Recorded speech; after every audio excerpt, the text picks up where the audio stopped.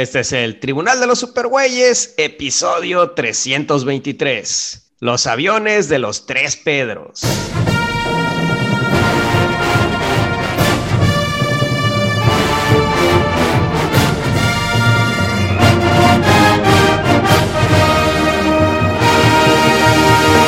De todos los confines cósmicos del universo, se reúnen con papas y chelas las más poderosas fuerzas del bien que se hayan visto. Pedro Ajaz, Tavo Duarte, Chucho y Mario Padilla. Todos dedicados a luchar por la paz y la justicia de la humanidad y hablar un rato de cómics también.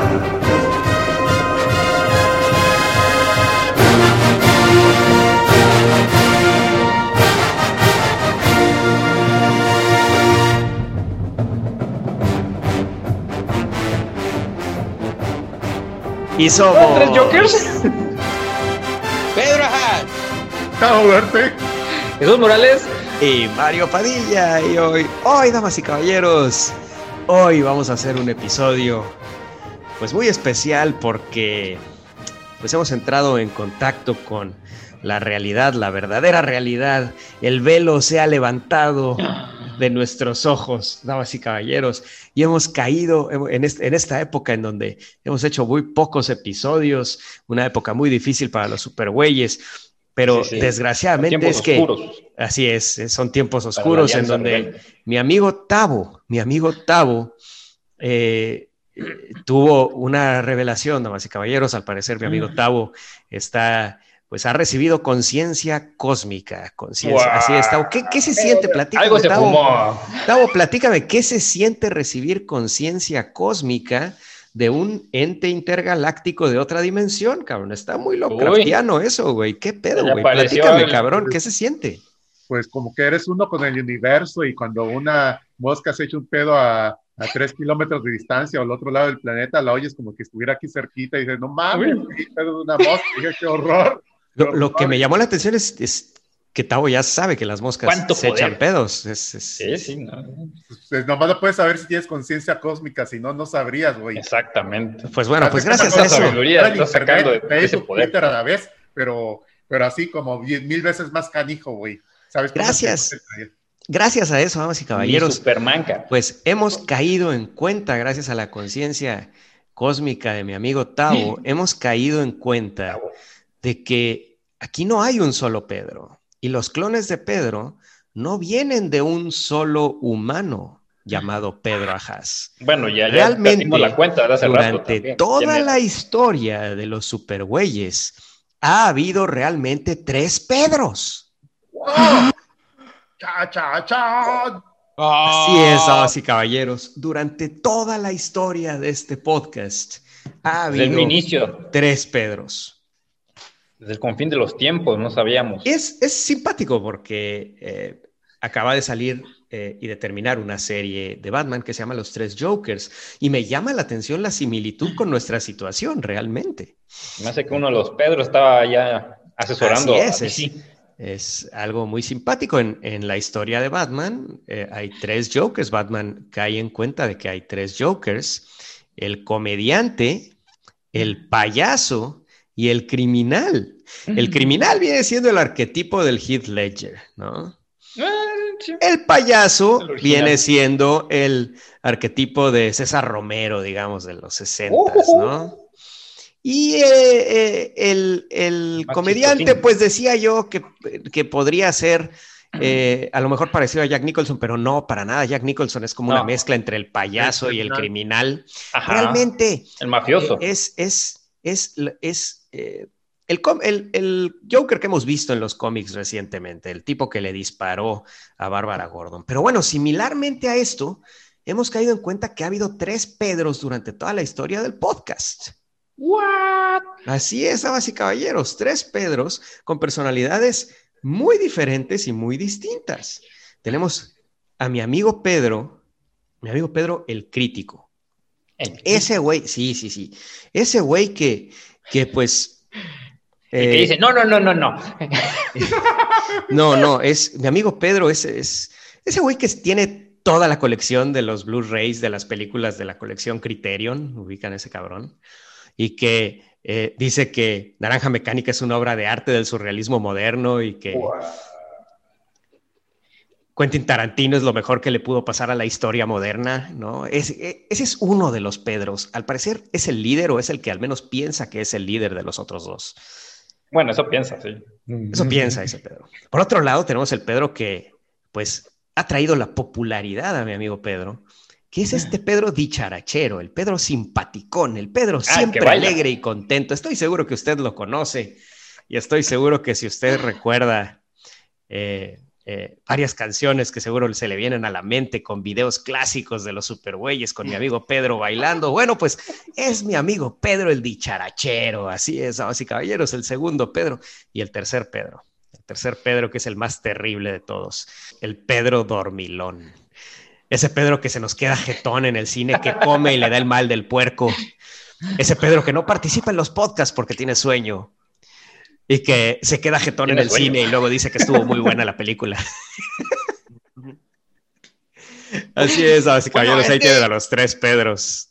Lo que sucede es que cuando veo la película, aunque me duermo, la parte que vi me gustó mucho, cabrón. Pues sí.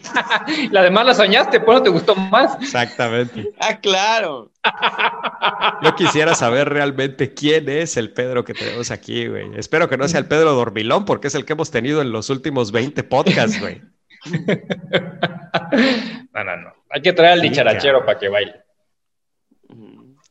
Así es. Pues sí, pero es que esto es podcast, cabrón, no se puede ver cuando bailo, no mames. Ah, ¿cómo no, cabrón? Nomás aléjate tantito, acomoda la cámara y vas a ver. Por cierto, visiten el TikTok de Pedro. Arroba Pedro Haas, TikTok. Ahí está Pedro bailando varias veces. Qué mamada eso del TikTok. Bueno, en fin. Pues, hoy es tiene sus ventajas, tal vez, pero... Hoy es un podcast de aviones en donde vamos a hablar de muchas cosas. Podcast light, así es. Hemos tenido pocas emisiones en estos meses. En el mes pasado, octubre, solo transmitimos un episodio. Bueno, fue un mes difícil, especialmente para mí, al menos a nivel personal, fue un mes difícil. Entonces, se complica. Pues esperamos que a partir de ahora ya estemos haciendo al menos 2 o 3 episodios al mes, que es lo que buscamos hacer. Ya viene Navidad, entonces tampoco prometemos mucho. Así es, pero bueno, hay muchos, por lo mismo, hay muchos temas que no hemos platicado de lo que ha pasado recientemente. Yo sé que a Tavo, por ejemplo, le encanta este pedo de platicar lo que está pasando recientemente. Lo último, la novedad. Lo último, las novedades, cabrón. Pero hay muchas cosas que no hemos platicado y que siempre platicamos aquí, ¿no? Y pues bueno, yo creo que debíamos de empezar por lo que está ahorita, pues más en boga. Que todo el mundo está platicando, que es el Mandaloriano, güey, que acaba de empezar la segunda temporada hace 2 semanas. Estamos grabando el 8 de noviembre, estamos grabando. Y pues bueno, este viernes se transmitió el segundo episodio de El pasajero. De la segunda temporada del Mandaloriano. Y bueno, yo lo que puedo decir es que Jon Favreau la habrá cagado con el Rey León, pero con Star Wars sabe exactamente qué es la esencia de Star Wars. Esta onda de hacer un western en ese episodio. Sabe exactamente cómo funciona lo visual de Star Wars. No tiene que ser carísimo, no tiene que estar lleno de animación por computadora, ni de visuales, en fin. Y los hay, ¿eh? Y los hay, pero realmente no parece que esté tan lleno el episodio de eso, ¿no? Bueno, entonces, es que la verdad es que... la tecnología, hay varias cosas ahí pendientes, pero bueno. Pero sí... la verdad es que en esencia es Star Wars, es un superhéroe en el universo de Star Wars, eso es lo que estamos viendo ahí, es porque cualquiera diría, no, es un antihéroe. No, cabrón, este no es un antihéroe, es claramente un héroe, es un güey que está haciendo cosas buenas, está tratando, su prioridad es proteger al bebé, o sea, en fin. Cuento que sí es un cazarrecompensas y tal vez empezó así, pero después pues ya... Es un héroe, es un superhéroe al 100%, y más ahora con esta armadura que usa, que es que definitivamente es antibalas el cabrón ahora. Entonces, Pues bueno, pero sí, y además otra cosa que noté en estos episodios, en donde, bueno, espero que no sea spoiler para nadie. Bueno, de hecho, no quiero spoilearles el primer episodio, pero lo que sí les puedo decir es que Jon Favreau sabe exactamente cómo, qué tanto dar de lo que queremos ver, ¿no? Y hace que te sientas satisfecho después de ver cada episodio, ¿no? Sí, tanto del lore de Star Wars como de cosas que van avanzando la historia. Y lo que me llama la atención es que él mencionaba precisamente, creo que en alguna entrevista, algo así, o no me acuerdo en dónde fue que lo dijo, que de repente pues tiene que hacer pues el Rey León, o sea, ese tipo de proyectos que pues es chamba a fin de cuentas para que después le dejen hacer este tipo de joyas como es Star Wars. O sea, a veces ganas, a veces pierdes, pero pues tienes que pasar por esas para poder realizar las cosas. Ahora, no sé si se lo estoy spoileando a alguien, pero pues la verdad es que yo me sentí muy contento de ver por primera vez a Temuera Morrison haciendo el papel, por primera vez haciendo el papel de Boba Fett, porque nunca lo habíamos visto haciendo realmente el papel de Boba Fett. No, antes era Jango Fett. Había hecho papel de Jango Fett, de Jango Fett, el papá de Boba Fett, o había hecho papel de todos los Clone Troopers en la historia. En los juegos de Battlefront, él es el que hacía las voces de todos los... Vaya, en varios juegos de Star Wars, todos los juegos de Star Wars que en donde salen Clone Troopers, él ha hecho las voces de todos los clones. Entonces, a mí me emocionó mucho verlo por primera vez y además que validaran una historia corta que yo leí en un libro de los 90s que se llamaba Historias de la cantina de Mos Eisley, en donde se hablaba precisamente... Tavo, ponle mudo a tu micrófono, por favor, porque nos estás metiendo muchos ruidos. Historias de la cantina de Mos Eisley, en donde cuentan la historia de lo que pasó con Boba Fett después de haber caído en el Sarlacc, ¿no? Y entonces en este episodio validan esa historia 90, por completo. Y sí, es de los 90s el libro. Lo tengo aquí mismo, pero es un libro editado a finales de los 90s. Y es una historia corta de cómo sale sin armadura. Pues vaya, lo puedes encontrar en línea seguramente por... Ahí se ve si sale. Creo que tú me lo regales, cabrón. No te voy a regalar mi copia, créeme. No te voy a regalar mi copia, cabrón. Bueno. Pero bueno, es una historia corta en donde Boba Fett sale del Sarlacc todo madreado y todo puteado, lleno de cicatrices y en fin, y habiendo perdido su armadura, ¿no? Entonces, la verdad es que pues me encantó que validaran esa historia corta. Evidentemente Jon Favreau la leyó y de ahí salió este episodio, ¿no? Entonces, es un güey que también es fan de todo lo que salió después y te digo, el güey sabe exactamente la esencia de Star Wars que se ha perdido realmente en las películas. Las últimas películas perdieron esa esencia por completo, ¿no? La hay en ciertos momentos, tienen sus momentos en donde sí se percibe la esencia de Star Wars, pero realmente en general son películas que han perdido la esencia, ¿no? Y la esencia está aquí en el Mandalorian, definitivamente. This is the way. Ahora, algo que me encanta como tal es que, bueno, pues es una historia que puedes agarrar en varios niveles, porque aunque a mí me encanta la serie y ese episodio lo estaba disfrutando un montón por todos los guiños, pues lo estaba viendo con Karina lo estaba viendo y ella no es para nada fan de Star Wars. Le puse toda la primera temporada y le encantó, y ahorita viéndola, hasta terminó el episodio y me dice, oye, ¿quién es ese? Y ella no se acordaba para nada del Retorno del Jedi, sin embargo, le pareció un buen episodio, bueno a secas.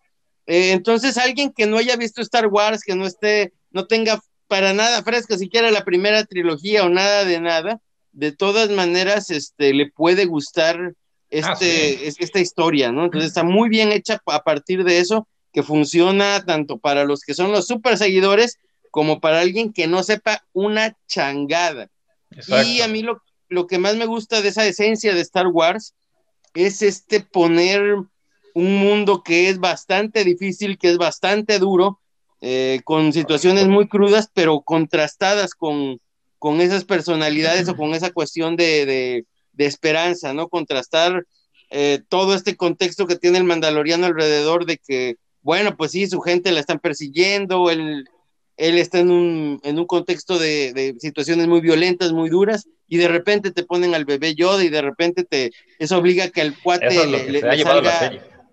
le salga lo mejor de él. Es ese contraste entre el mundo, por ejemplo, y los personajes, que realmente está en su punto, ¿no? O sea... Pero es también, vaya, yo no sé realmente si llamarlo una serie, porque pues la verdad lo que estás viendo ahí, cada episodio es una película, o sea, y con, yo creo Bueno, que por el más presupuesto nivel de que, producción. sí, más presupuesto claro. que muchas películas realmente, ¿no? O sea, Pues fíjate que no la tanto, o verdad sea, es que, porque la ventaja que han tenido es que han utilizado tecnología moderna. Lo que se utilizaba antes, que eran las pantallas donde proyectabas antes, ahora han desarrollado mejores pantallas para proyectar que te iluminan bien y en eso en conjunción con rendereo en tiempo real del motor de Unreal Engine para videojuegos, lo están implementando para eso. Entonces todo lo que ves aquí prácticamente bien podría ser un videojuego en alta resolución, güey. A ese nivel están llegando ya. Entonces no tienen que salir de un set, de un plató, donde tienes el escenario que quieras, güey, y la iluminación que quieras. Entonces, eso ha dado, eso es otra cosa que ha mejorado también, y siguiendo con la tradición de Star Wars, que siempre habían hecho avances tecnológicos para mejorar los efectos especiales. Eso es lo que ha hecho el Mandalorian, cosa que pues, no se había visto en mucho tiempo también. Y entonces eso pues, reduce los costos. Sí, y se ve así, increíble de todas formas. sí, pues sí, bueno, pues ese es el tema con el Mandalorian, a ver si, ya que termine la temporada, si vale la pena, pues le dedicamos un episodio. También se me hace muy chistoso este pedo de que donde aparece este actor que hace de Gus en Breaking Bad, en También todos sale en The lados, Voice. en todos lados hace el mismo papel, güey. En Breaking Bad, en The Boys y en Mandalorian, en las 3 series ha hecho el mismo papel exactamente, güey. El mismo El tipo. Gus, ¿Qué pedo con ese güey? no Pero sé, bueno, Juan Carlos en fin. Esposito. No le quites la chamba. Sí. No, bueno, hace bien, o sea, le sale bien. Es Es como al final ya esposito de su esposita. pues sí, Ay, su qué esposita tierno. seguramente. Cuánto amor, cuánto Ah, amor. qué bonito. Es como Anthony Hopkins al final, pues ya, siempre hacía Anthony Hopkins, güey. Y pues de ahí ya no le fallas. Sí. Bueno, Eh, eh, Ay, antes de oye, que pase yo a otro avión de los que traigo, no sé si quieran ustedes quiero agregar platicar algo. algo. Bravo, por Este, favor. Esto ya es de fuera de Mandalorian, sino que me está sacando de que de todos lados está sacando la publicidad de esa madre y no de boca en boca. Y de repente, primera plana en el periódico, llega el Mandaloriano Netflix Plus y luego traidor a la nación, chiquitito, pasa a la página 40 para ver esa madre. Y yo dije, ¿qué onda? Y luego lo ves en las noticieros, ahí de repente estás en el café y ves las noticias ahí. Vamos a decir las grandes noticias antes de decir las elecciones, vamos a decir que llega Disney Plus. Digo, tremenda lana que le están metiendo a esa madre de publicidad. Nomás Oye, ¿ya por eso entró a México? Todavía no, ¿verdad? no, todavía no entra a México. Tavo, lees el periódico y ves los noticieros. ¿Qué? De Tavo fondo, güey. De como fondo, su o sea, de las papá. tres veces que lo aprendí este mes, así de fondo, estaba esa nota. O sea, que va a estar como a las 24 horas y el periódico sí lo junto, güey, porque tengo loro. Y si Ah, el necesito. oro le da las noticias, eso.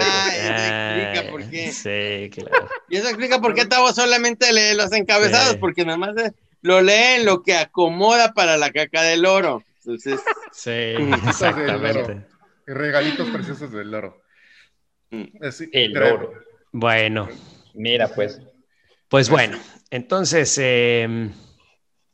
bueno, otra cosa Fíjate. que no comentamos para nada. ¿De qué ibas a decir, ¿Qué? Chucho? Ah, no, bueno, pues iba a pasar otro avión, pero pues ibas a comentar algo sobre esto todavía. No, pues iba a pasar a otra serie que ¿Qué también tal? me está gustando muchísimo, que es The Boys. Acaba de ¿Qué terminar tal? la segunda temporada. Estuvo buena. Si no te gusta la violencia, pues definitivamente no veas The Boys porque Sí, pues, sí, sí. Está bastante cruda. la verdad es Pero que está chida, ¿eh? a mí se me hace increíble. Es increíble que es un cómic que la verdad a mí no me gusta. O sea, el No cómic leí. de The Boys es muy palabrudo. Los personajes me molestan. Vaya, nunca logré tragar el cómic de The Ay, Boys. Y mira no, que pues lo es que tienes que intenté leerlo, no leer, tragártelo. llegué al tercer o cuarto trade y la verdad es que no logré hacer que me gustara. Lo seguía leyendo por ciertos momentos que tenía, como el momento del avión. Tiene ciertos momentos Estaba bueno en brillantes, la temporada. que es lo que se ha pasado a la serie. Y la serie realmente es una descomposición, la máxima descomposición que he visto del modelo, el arquetipo clásico de los superhéroes convertidos en villanos. O sea, estos superhéroes no son buenas personas definitivamente. No. Y me parece la mejor ejecución de qué pasaría si a Superman le valiera madre el mundo, ¿no? Hemos visto varias Y este opciones parecidas, pero Superman está... el actor que lo está haciendo lo hace, es un actor australiano, creo. Se lleva casi la serie ese Pero qué güey, ¿eh? bárbaro, ese cuate, sí, o sea, sus desviaciones sexuales, Esa del psique, como... No, está cómo cabrón. se siente fuera totalmente, o sea, una vida para él no es nada, la gente es como aplastar moscas. Y el ancla que tenemos en esta temporada es el tema de su hijo, ¿no? Que pues viene siendo hijastro de Butcher, pero la verdad es que, y eso es lo que sostiene toda la temporada, ¿no? El hijo Pues sí. el hijo de Homelander y esta nueva superheroína eléctrica que no me acuerdo cómo se llama, Thunder. Stormfront. Stormfront, que también, la verdad, los actores son buenísimos. Esta mujer toda sarcástica, y la historia de esta superhéroe que surge durante la serie. La verdad es que yo nunca veo series, yo te lo juro que no veo series. O sea, esto del Mandaloriano y Boys son excepciones en mi vida. Yo no veo series, lo he dicho 1000 veces. Sí, pero nos estas consta. dos series son excepcionales, o sea, son verdaderamente excepcionales. Y están muy buenas. Y cómo The Voice critica el corporativismo y cómo lesiona. Yo he hablado mucho últimamente. Y la política y es los algo medios, es algo que me molesta mucho. Eso es lo que iba a mencionar también. Cómo actualmente los superhéroes y nuestros mitos, los mitos, no quiero decirles geek, pero vaya, lo que nos gusta a nosotros, está siendo utilizado para alimentar la maquinaria política. Actualmente acaban de suceder las elecciones de Estados Unidos y estamos viendo memes que salieron en donde comparan al candidato demócrata Biden con el Capitán América, güey. O sea, no mamen, no confundan votar por un cabrón porque es el menos peor con que ese cabrón sea el Capitán América. Bueno, el otro sí parece calavera roja o naranja, pero... A mí la verdad me vale madre, güey. A mí hasta me negaron la visa, cabrón. Entonces yo no sé por qué estoy tan preocupado por las elecciones gringas. ¿Ah, sí? No es cierto. No me negaron la visa, güey. Pero es que lo vi en un meme, güey. Yo todo preocupado por las elecciones gringas y me negaron la visa. Bueno, es que ahorita las redes es puro memes y es lo que ha estado de moda todo el tiempo. Pero independientemente de eso, están secuestrados y esto está sucediendo específicamente y más fuerte con los superhéroes de Marvel. Son los superhéroes que siempre, inclusive en las historias dentro de los cómics, estaba yo leyendo Strange Academy. Es una serie que comenzó dibujada por Humberto Ramos. Saludos a Ramos, pero no puedo dejar de criticar el setting del cómic en donde todo en todas las historias de Marvel, casi todas, el único que se salva es uno de mis cómics favoritos actualmente, que es Daredevil de Chip Zdarsky, que vamos a hacer un episodio de Daredevil de Chip Zdarsky. Nada más que lo lea porque no lo he leído. Está muy bueno. Está increíble el Daredevil de Chip Zdarsky. Y de hecho me enteré de Strange Academy porque pues salió al final de uno de los cómics de Daredevil. Vino un pedazo y entonces leí los primeros números. Llevan 4, creo. Y la verdad es que me molesta que todo se tiene que convertir en una corporación. Se tiene que militarizar o se tiene que escuelizar. O sea, es una de esas tres. O escuelita, o se militariza, o se corporativiza. Una de las tres, güey. Entonces, todos los cómics tienen que ser eso. Y uno de los cómics, uno de los personajes que en esencia, desde mi punto de vista, es solitario, es parte de su esencia, sí me molesta que lo conviertan en una escuelita. A Doctor Strange, cabrón. A Doctor Strange, pero realmente no aparece. Entonces, bueno, está muy al margen. Pues sí, pero está totalmente relacionado con Doctor Strange ese pedo, ¿no? Lo que sí me choca es que hayan cancelado los números de Doctor Strange. O sea, eso sí, yo lo iba haciendo la serie y estaban bastante interesantes. Mucha magia más acá, más elaborado. estaban chidos, pero pues ahorita lo cancelaron, no sé, por todo este rollo del COVID y demás. Pues es que no es que lo hayan cancelado. O sea, yo lo No, sí, entiendo más bien como que el cómic de Doctor Strange se convirtió en Strange Academy. No, no, no no, no, creo, no. no No para creo. nada. No, O sea, sí tiene los mismos personajes, pero no realmente. Por eso es que te digo que todo se convierte en, ya sea escuelita, militarización o corporativización, todo, güey. Y son conceptos que, por lo menos en mis cómics de Batman, el tema corporativo es prevalente últimamente, Sí, bueno, prevalente, güey, el tema corporativo. Empresa de Wayne está dominando el mundo ahora. Y me encanta cómo en The Voice es una crítica constante a eso, ¿no? Es una crítica constante al tema Del corporativismo. cómo las corporaciones tienen secuestrados a los superhéroes.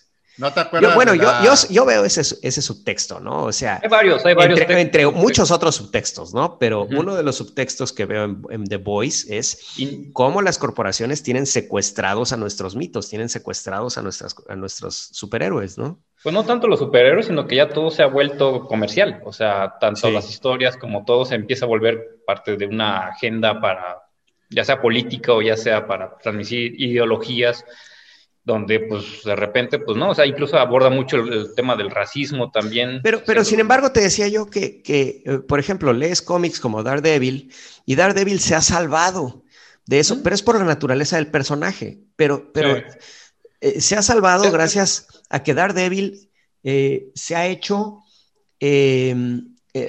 a partir de aquella corrida de Bendis y de Brubaker, Daredevil se ha convertido en es como el campo de prueba para que los mejores escritores de Marvel tomen a Daredevil, lo destruyan y lo vuelvan a construir. Si te fijas, todas las corridas de Daredevil, a partir de, la deconstrucción del personaje Bendis, otra vez, Brubaker, muy... Mark Waid, todos los que han tomado, y ahorita Chip Zdarsky, todos han destruido a Daredevil y lo han vuelto a construir, ¿no? Es que eso nunca ha sido secreto, porque desde los 70s ahí en una revista de Marvel había oído que a los escritores le daban cómics de que no vendían como Daredevil y hagan a ver sus porquerías y ya, porque obviamente no van a experimentar en el Hombre Araña. Pero Daredevil sí vende, no mames, estamos. Y ahorita no, vende. Se ha mantenido, pero es de los cómics más populares. Pero bueno, el punto es que Daredevil, o sea, es como que Marvel respeta, los editores de Marvel respetan a Daredevil y no lo han convertido en escuelita o en corporación.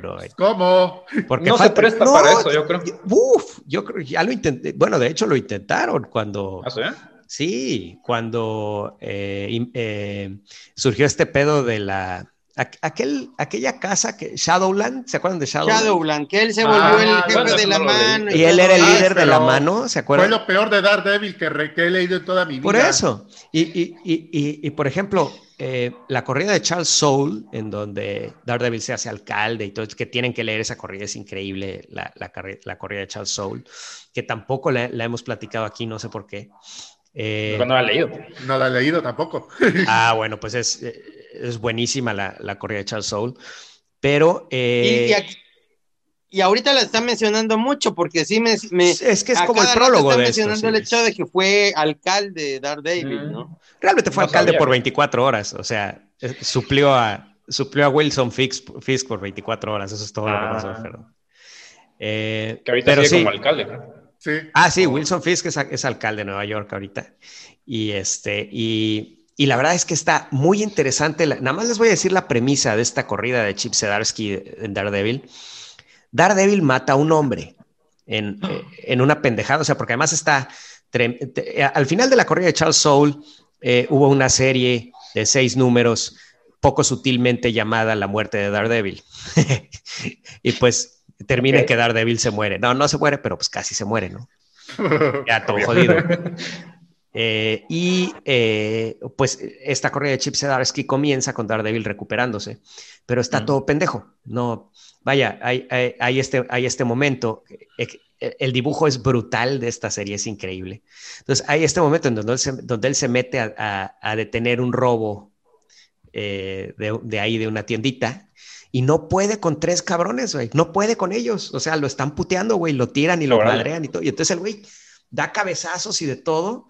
Y uno de ellos, ¡pras!, cae sobre. Y se ve en el cómic como madres, ¿no? Pero queda la duda y Daredevil tiene la duda de quién lo está incriminando, ¿no? Ok. Es Fisk.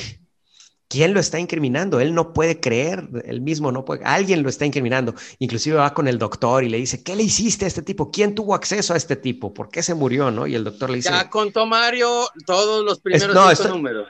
No, para nada. Esto es bueno, pues es que estamos hablando de una serie muy larga, es una premisa nada más. Entonces, esa es el escenario en el que, o sea, Daredevil está entonces, es la descomposición total del personaje desde su ideología raíces. total. Pero tú también, como lector, pues estás en la duda de qué pedo, ¿no? ¿Lo incriminaron o no lo incriminaron? ¿No? Ok. Entonces, la verdad, como el pedo se resuelve de una manera muy gradual y súper bien manejado. Tal vez para mí lo único que me molesta es cuando... Porque pues ya sabes, los dibujantes chingones hacen las partes chingonas y los dibujantes medio más chafas hacen las partes más chafas y más desarrollo de personajes. Se nota luego. Y se nota mucho, es muy escandaloso, pero eso siempre ha pasado en Daredevil.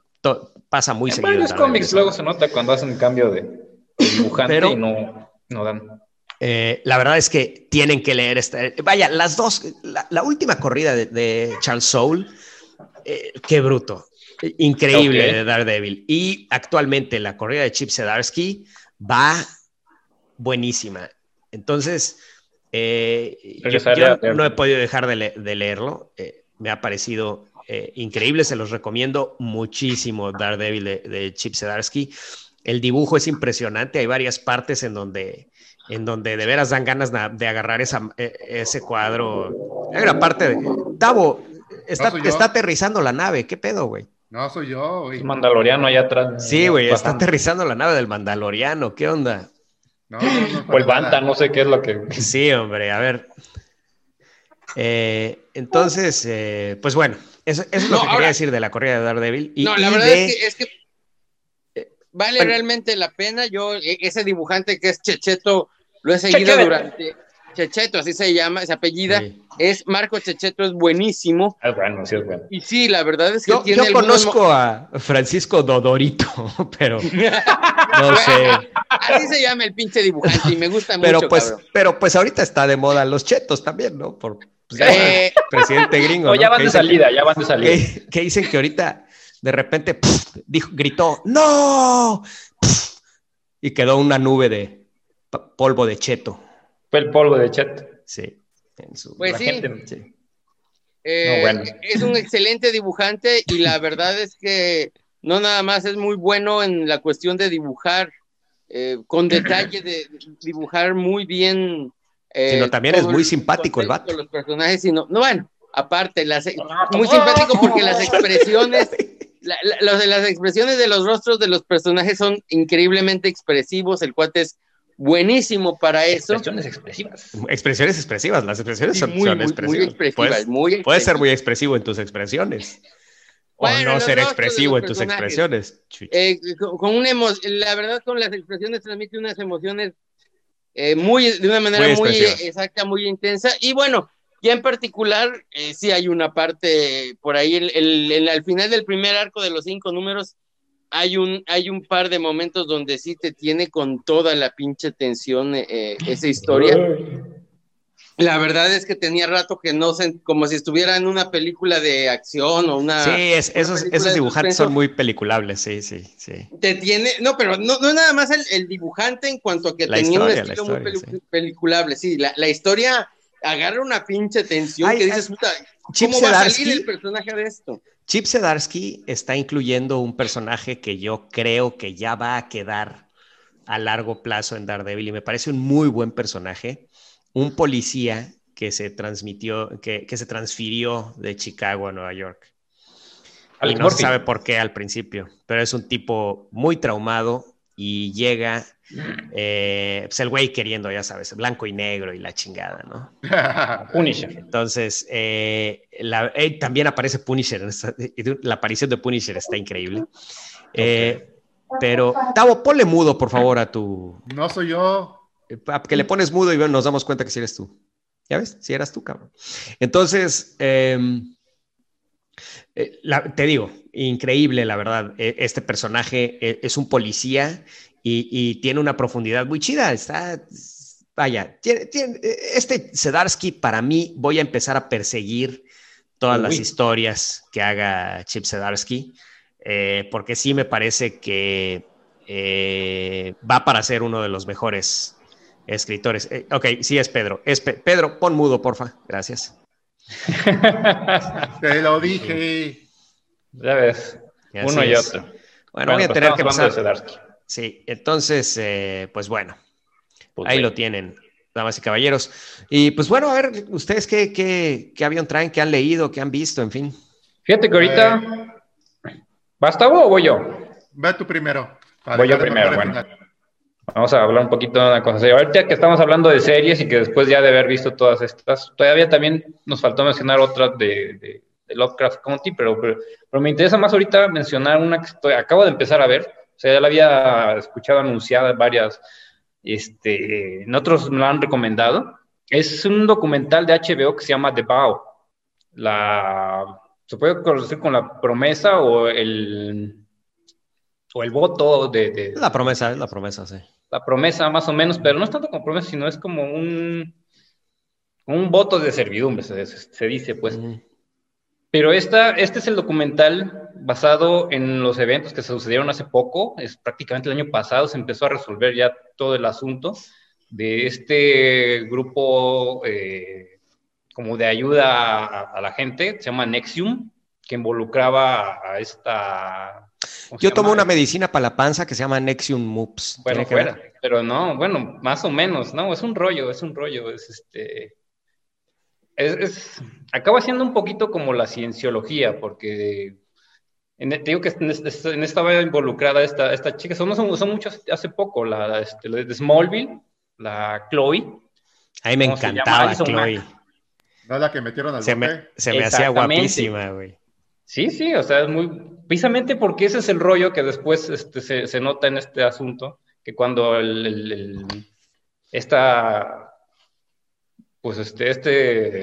¿cómo le llamaríamos? Porque secta. Aparte de ser un... Mira, yo te voy a decir cuál es mi experiencia. Yo en mi trabajo me he encontrado con muchas de estas organizaciones que flagrantemente engatusan a la gente a que les den dinero con membresías.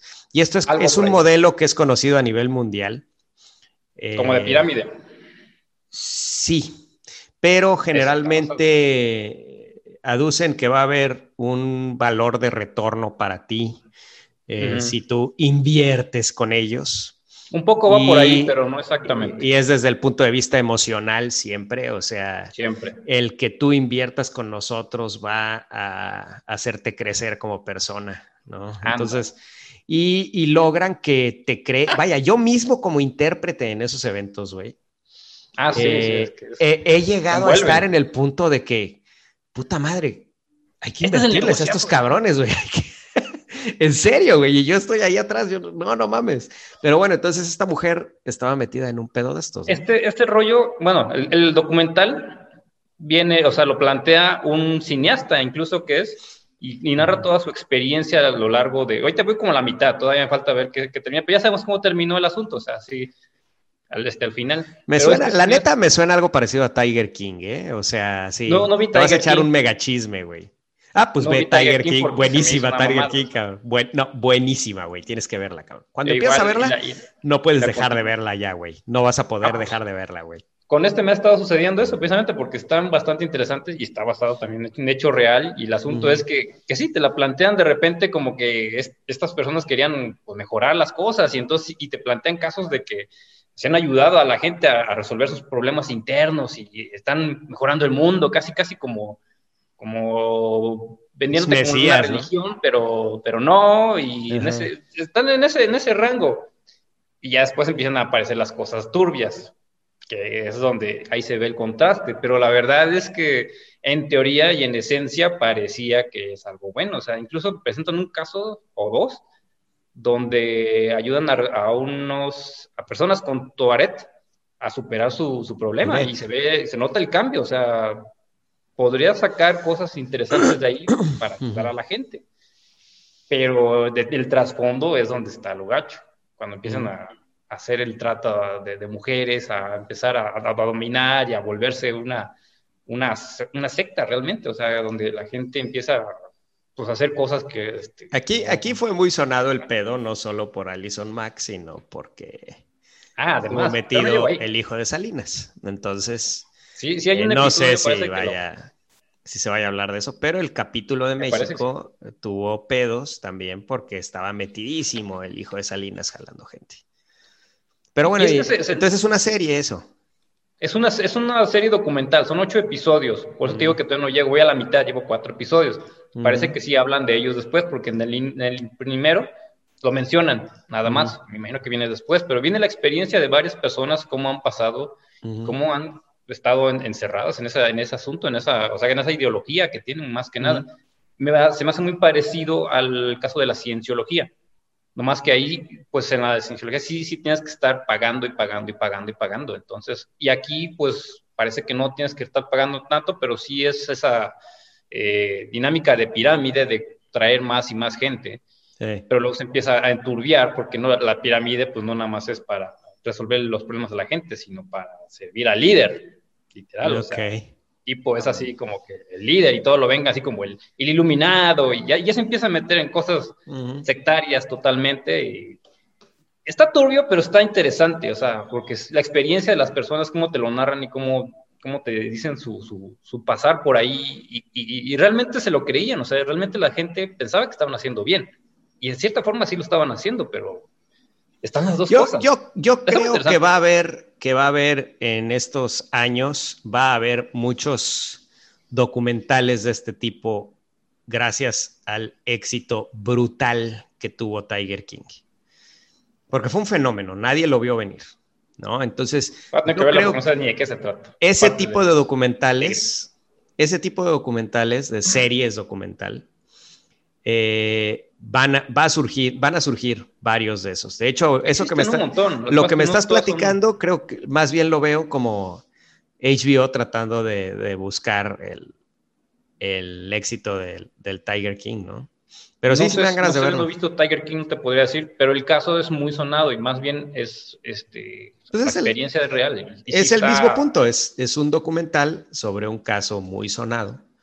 Como un caso muy sonado. Bueno, sí, en esencia sí, pero de algo raro. Es sobre el tema, no sé si sea el mismo tema de una secta con Tiger King que con estos cuates. Tú velo, Chucho, velo. Y ya lo veré después de acabar esta, porque sí me está interesando bastante. Y he visto, los otros documentales sobre la cienciología y otras cosas parecidas que se meten en ese asunto. O sea, hay muchas... O sea, es algo que no es nuevo. O sea, religiones se han creado de esa manera totalmente y ha habido muchos casos de esa forma. Este es el más nuevo, tal vez. Pero pues está para analizarlo. Así que o sea, lo recomiendo, chequen la serie. Muy bien. Bueno, pues yo quería comentar que fui al cine. Fui a los cines VIP. Sí, pues ahorita, vaya, creo que lo saben los que nos sigan en Facebook. Me dio coronavirus a mí y a toda mi familia, entonces... ¿Te fuiste al cine? Ya me aloqué, ¿no? Y así, te digo, fuimos a los VIP porque además tenemos entradas a precio de normal. Y pues bueno, les quería yo platicar la experiencia, ¿no? Realmente el llegar al cine es deprimente porque pues hay... Vacío, No, y no solo vacío, sino las medidas de seguridad pues están fuertes y exageradas. Pues ya sabes, todo el mundo con tapabocas. Pero una vez sentado en la butaca, la verdad es que me sentí como que pues no está pasando nada y sí tuve esta experiencia de escapismo, que es lo que buscaba, ¿no? De poder ir al cine, ¿no? Pero esto me puso a pensar realmente sobre el cine en general. En Estados Unidos hubo una cadena, no me acuerdo cómo se llama, en donde puedes cenar, o sea, cena completa dentro del cine, ¿no? Esa cadena acaba de quebrar. Sí. los cines AMC gringos, porque en Estados Unidos es carísimo el cine. O sea, sí. Aquí nosotros pagamos en el VIP 120 pesos, pero ellos para ir al cine normal pagan boletos de más de $10. Eso para el cine normal. Entonces, es carísimo ir al cine en Estados Unidos. Y yo estaba pensando con esta ola de servicios de streaming, porque ahora ya todas las empresas de medios tienen un servicio de streaming, todas ofrecen un servicio de streaming. Entonces, estaba yo pensando si realmente, a lo mejor para la próxima generación, desaparezca en serio el cine y el cine sea una cosa del pasado, ¿no? Pues desaparecieron las arcadias de videojuegos y pensando, yo creo que hasta para los romanos, cuando estuvo el Coliseo Romano, ahí circo romano, dije, esta madre nunca se va a acabar de que vamos a ver, tenemos show de ver cómo la gente se come los leones y cosas así. Dice, bueno, pues estamos pensando que pues cada vez hay menos judíos en el mundo. Estamos pensando si cuando se acaben los judíos, pues dejemos de tener Coliseo Romano. Ya no podremos. Cristianos no, pero acabaron. Y ¿Quiénes serán los que se acabará este entretenimiento? Pero el Coliseo VIP, ¿no? Yo me voy más allá. ¿Y qué tal si los cines se transforman en algo como el Coliseo Romano, donde puedas, no nada más, sea completamente en cuarta dimensión la película pornográfica? Ahí vives tu orgía. ¿Qué tipo de cine estás yendo tú, cabrón? No, pero así, también lo estoy pensando el otro día. Mi amigo Pedro está un poquito atrasado, porque pues si te compras tu visor VR para tu celular, ni creas que de los caros, güey, ¿no? O sea, un visor de esos donde le metes el pinche celular, una cajita nada más necesitas. Y nomás pon cualquier sitio de porno de los gratis si quieres, güey, pon VR y puedes ver la escena frente a tus ojos, mi querido Pedro. Es toda una experiencia, te lo recomiendo que lo hagas al menos una vez. Una chaquetita nadie te la quita, al menos una vez. Una chaquetita en VR es una experiencia que debes de tener. Pues bueno, vas a ver que me lo vas a agradecer. Y es más, te puedes comprar tu visor en Miniso si quieres por $200, cabrón. Bueno, entonces, paréntesis. Oye, sí, decías, Pedro, Tau. Oye, un pensamiento así bruto que tuve el otro día, no mames, en 50 años... Bueno, pensamientos brutos tienes constantemente, sí. Bueno, pero dije, no mames, van a decir, esto fue el cine, y lo que mató el cine fueron las películas de superhéroes que eran súper famosas, pero ya el acabose de Avengers o no sé qué, de ahí pasó un virus y se acabó el cine. Yo dije, yo no estaba diciendo que se acabe ahorita, estoy diciendo que se acaba en esta generación, una cosa gradual, obviamente, no se va a acabar de aquí a mañana, ¿no? Pero por eso dije 50 años, güey, cuando vean los libros, sí, vean ahí su... Pero bueno, el punto es que también están... en México se acabaron los autocinemas, ¿no? No sé por qué. Pero yo estaba pensando, actualmente con la tecnología de Bluetooth que hay, que ya prácticamente todos los carros tienen Bluetooth, la verdad es que para mí sí estaría chido ver una película en un autocinema, ¿no? O sea, llegar con el carro y conectas el sistema del carro al cine. La película se oye en el carro, la verdad, pues mi carro está cómodo, güey. La verdad sí estaría chido y estoy dentro del carro y que te vengan a atender adentro del carro. O sea, sería una experiencia, güey. Y no sé si han visto la escena de Vaselina donde están en el autocinema. Se ve chido, güey. Hay juegos atrás y hay muchos lugares donde comprar cosas y se ve chido el autocinema, güey. A lo mejor es una opción a futuro, no sé, pero yo creo, yo en lo personal, mi opinión es que el cine es un ritual que no va a desaparecer simplemente porque la gente necesita salir de sus casas para algo. O sea, este concepto de que cada vez, o sea, si el cine no se acabó con la televisión, tampoco se va a acabar con el streaming.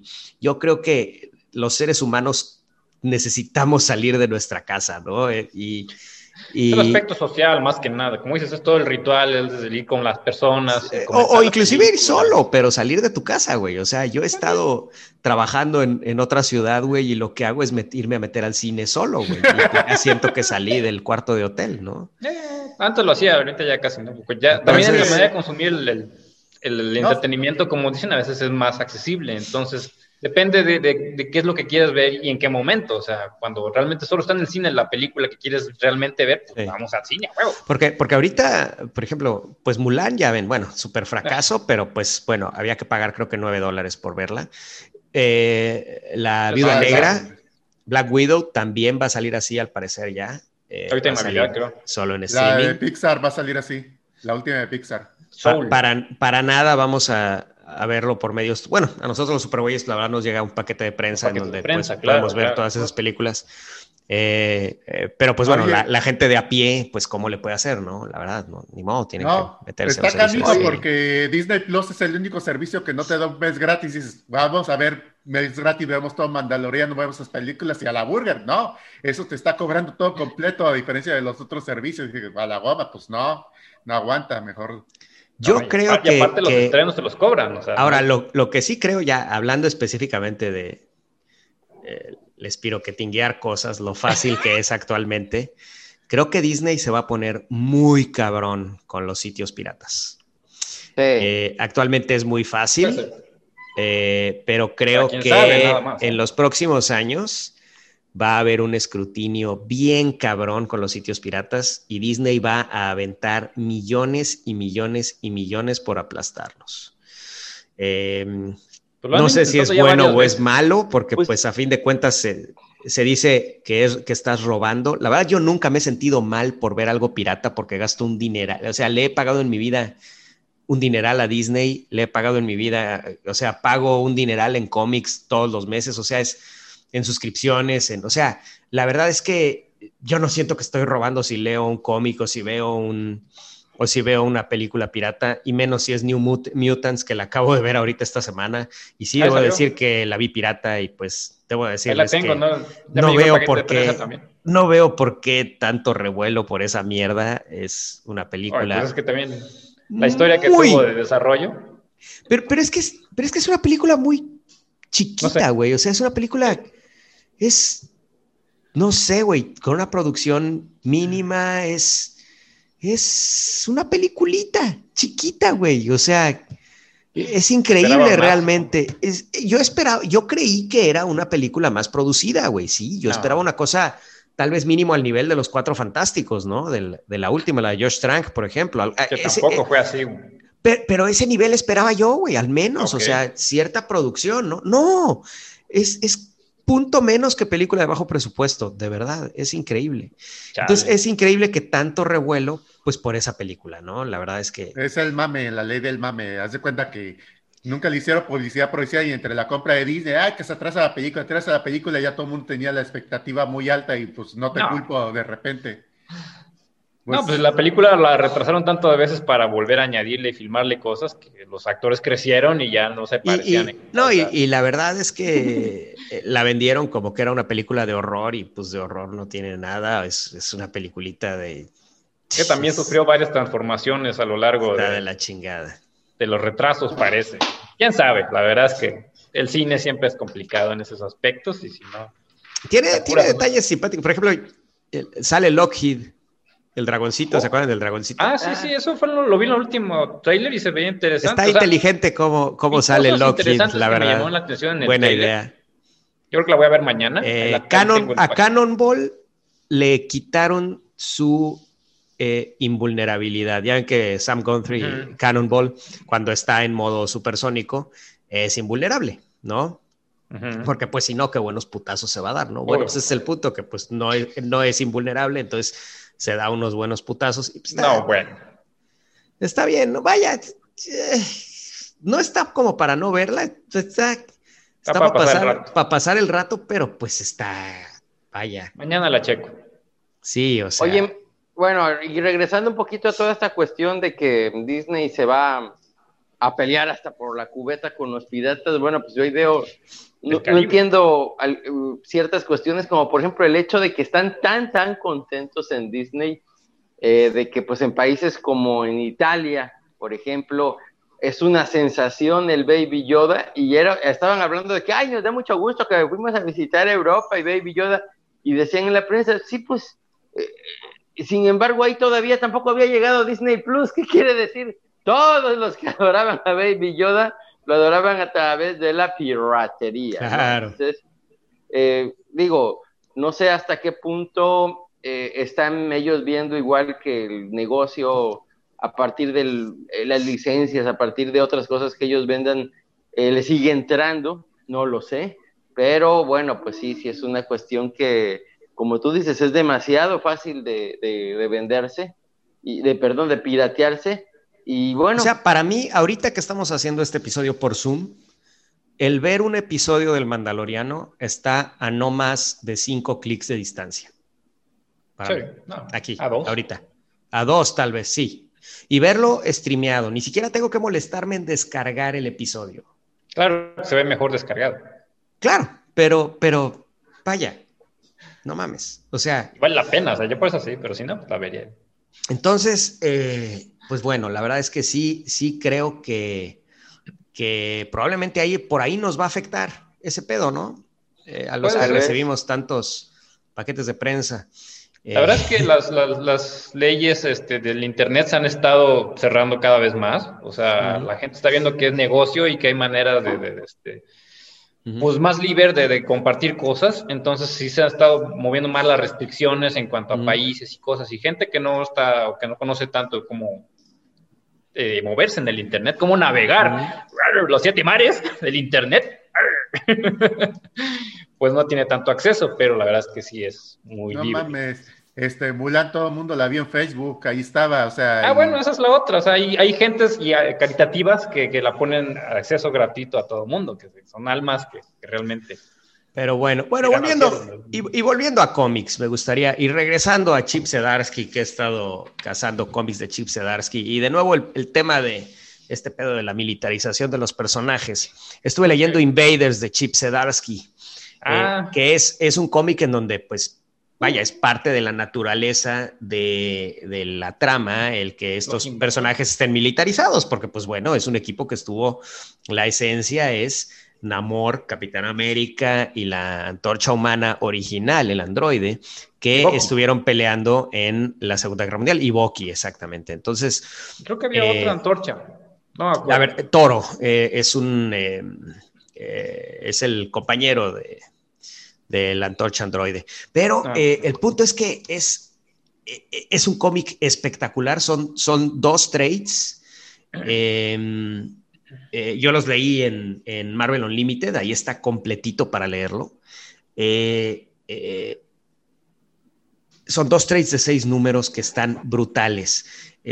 Todo esto es el drama existencial de Namor. Tú sabes que Namor a veces ha sido villano, a veces ha sido héroe, y en aquella corrida legendaria de John Byrne, explicó John Byrne que Namor tenía esta dicotomía, y quiero agradecer a nuestro patrocinador Dico. Dico es Diconomía, y perdona Dico que ahora no dije bien el comercial, pero pues bueno, se me lenguó la traba, pero así es diconomía, pendejo. La dicotomía es la de Namor, la dicotomía es la de Namor, de Namor es donde si está demasiado tiempo en la superficie, empieza a volverse loco porque pues no respira agua, y si está demasiado tiempo en el agua, se está volviendo loco porque pues hace mucho que no respira aire, y pues el pobre güey está totalmente bipolar, y pues esta serie le falta agua también, de nuevo explora el personaje de Namor a fondo, y su relación con Capitán América, y ponen, la verdad es que es una película de acción. Para mí, yo les decía que es como una película de los hermanos, ¿cómo se llaman estos que hicieron Winter Soldier? No, que los hermanos. No. Bueno, hagan de cuenta que es la película de Winter Soldier, o de Guerra Civil, por ejemplo, ese sentimiento, esa onda es la que trae esta serie de Invaders. Si les gustan esas películas, bueno, pues hagan de cuenta que esta serie es eso.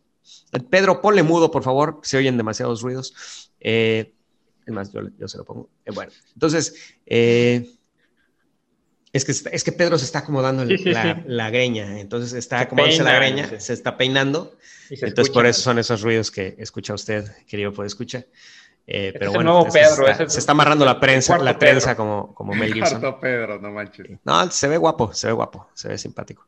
Y y pues bueno, te decía yo que la verdad tiene unas escenas, güey. Qué bruto, güey. El dibujo está increíble, güey. En nuestro Instagram tenemos Instagram. También, ¿no? Ahí puse algunos dibujos de... No, ahí sí es consistente, toda la serie es el mismo dibujante, pero ¿Sí? lo Bueno, es combinan que se ve distinto cuando entre hace las pasado y escenas futuro. del pasado. Exactamente, pero son pocas las escenas del pasado, realmente prácticamente toda la serie es con el mismo dibujo, pero qué bruto, qué serie tan chingona con el Capitán América decidiendo qué hace con este güey que él considera su amigo, pero que actualmente es, para todos los efectos, un terrorista, ¿no? Se ha vuelto bien loco, pinche Namor. Sí, la manera como se resuelve este pedo a mí me pareció un poquito, pues bueno, pero porque pues Namor tiene que quedar como héroe y sí queda como héroe, spoiler, pero para que eso suceda, la verdad, pasan muchas cosas. El final de la primera serie es brutal. El ataque terrorista que sucede es devastador. Y la verdad es que la manera en que presentan porque todo está visto desde el punto de vista del Capitán América. Todo el cómic estamos siguiéndolo desde el punto de vista del Capitán América, ¿no? Y por supuesto, del Capitán América y de Namor, cierto. Y la verdad es que tienen que leerlo. Te digo, si les gustó el Winter Soldier y Civil War, tienen que leer Invaders de Chip Zdarsky.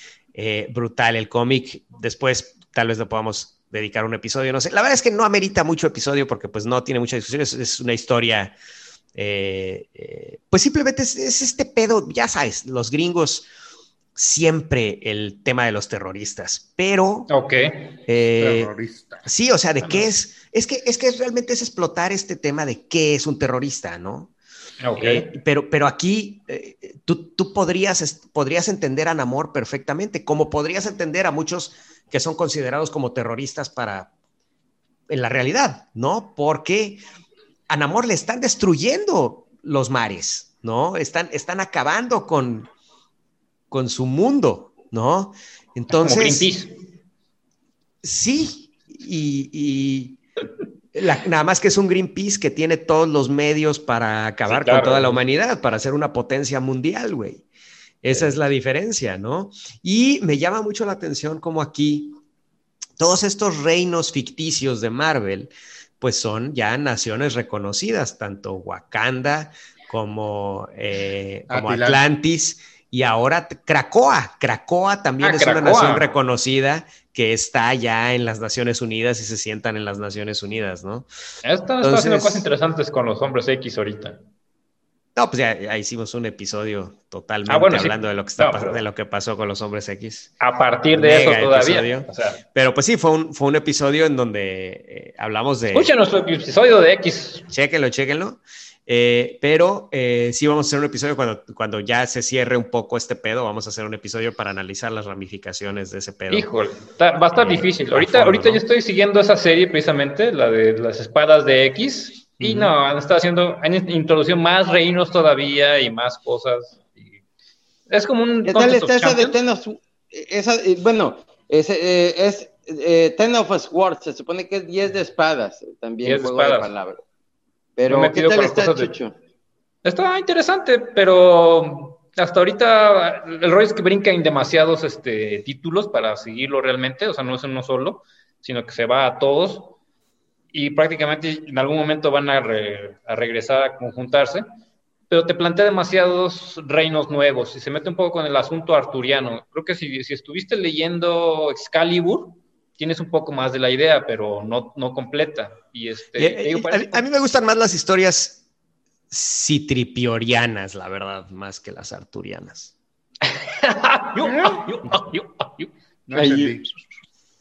Es que, ¿saben qué?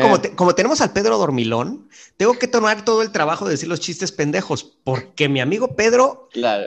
O sea, ni aviones, nomás con trabajos nos está comentando nuestros aviones. Entonces, bueno, vaya, tengo que cargar con esta mochila de tener también que decir los chistes pendejos. Bueno, yo tengo ahorita un avionzote. Hablando Estaba viendo... A mí como el pito, como su pitote, dice, un avionzote como mi pitote, dice. Los dos bien grandotes. ¿Ya me lo viste? ¿Cuándo? ¡Ay, No, Goldo! me pues digas cuando que me lo enseñaste, Tavo, ¿no te acuerdas? Ay, me No me digas que apenas, dejé la cámara prendida en el stream. Una de esas ocasiones seguramente. Sí, ¡Ay, qué horror! Y eso que streameo diario. Ay, qué estuvo horror, no, bueno. qué gacho. No, qué horror. Ya me dijo Bueno, tu Rochín avión sototote. de cuando puse el live streaming que Fue oía aquel unos día en jadeos. el vestidor, ¿recuerdas, Tavo? Aquel día en el Ay, vestidor. ay, Oh. güey, ay, güey, ay, güey. Tú, yo, jabón, vapor, No, no, no. chanclas. Estás viendo mucho cable, Ay, güey, ya ni hay Mucho cable. cable. Estamos de los 80, ya sabes. Sí. Bueno, como está diciendo, pues no teníamos cable en los 80, fue en los 90. Estaba en los 90, como quien dice, y ya me estoy Abo. patrapeando horrible. Que El me avionzote. ubique. Avionzote, estuve viendo ahorita en Netflix, iba a decir Ghost of Olympus, pero se llama The Blood of Zeus, que dice Muy buena, güey. No mames, le Se ve empecé a ver. interesante. Qué buena caricatura. Buenísima. Pero está Cierto, cagado. Tavo. Vi el primer episodio. Muy buena. Sin No sé si spoilers, sigue que Pero igual. quiero está ver. cagado porque Sangre te lo de anuncia- Zeus. Blood of Zeus. Sangre de Zeus. Tiene Muy todo el buena. estilo castelvánico, parece, ¿eh? Es que son los mismos güeyes. Pero no está aburrida como Castlevania. Pero Castlevania. bueno, Ya no sé se qué murieron dice. este güey también, o sea, ya se salió ¿cómo se llama? El escritor. Warren Ellis. Pues Warren que Ellis. No, no era Warren Ellis. ¿O sí? No, sí, creo que sí era Warren Ellis. Sí, sí era Warren Ellis, que ya se salió de Castlevania. Sí, como parece. que- Güey, la tercera temporada de Castlevania yo no la pude acabar de ver, güey. Es No ha un salido la tercera festival temporada. de ronquidos, cabrón. ¿Cómo no? Sí. Ah, no, sí, esa fue la última. Es que Es un festival de primera realmente- ronquidos, cabrón. No mames, La de Castlevania, aburridísima, la güey. tercera, Sí, sí. es que de por sí ya te estabas alegrando la segunda parte que por fin acabó el séquito de Drácula, y en la tercera parte te ponen las cosas más aburridas de la segunda temporada, y que no te ponen las cosas chidas, sino lo más aburrido. Pero ahorita Aburridísimo. Brínquense No sé los por dos qué. últimos episodios y a la goma ya.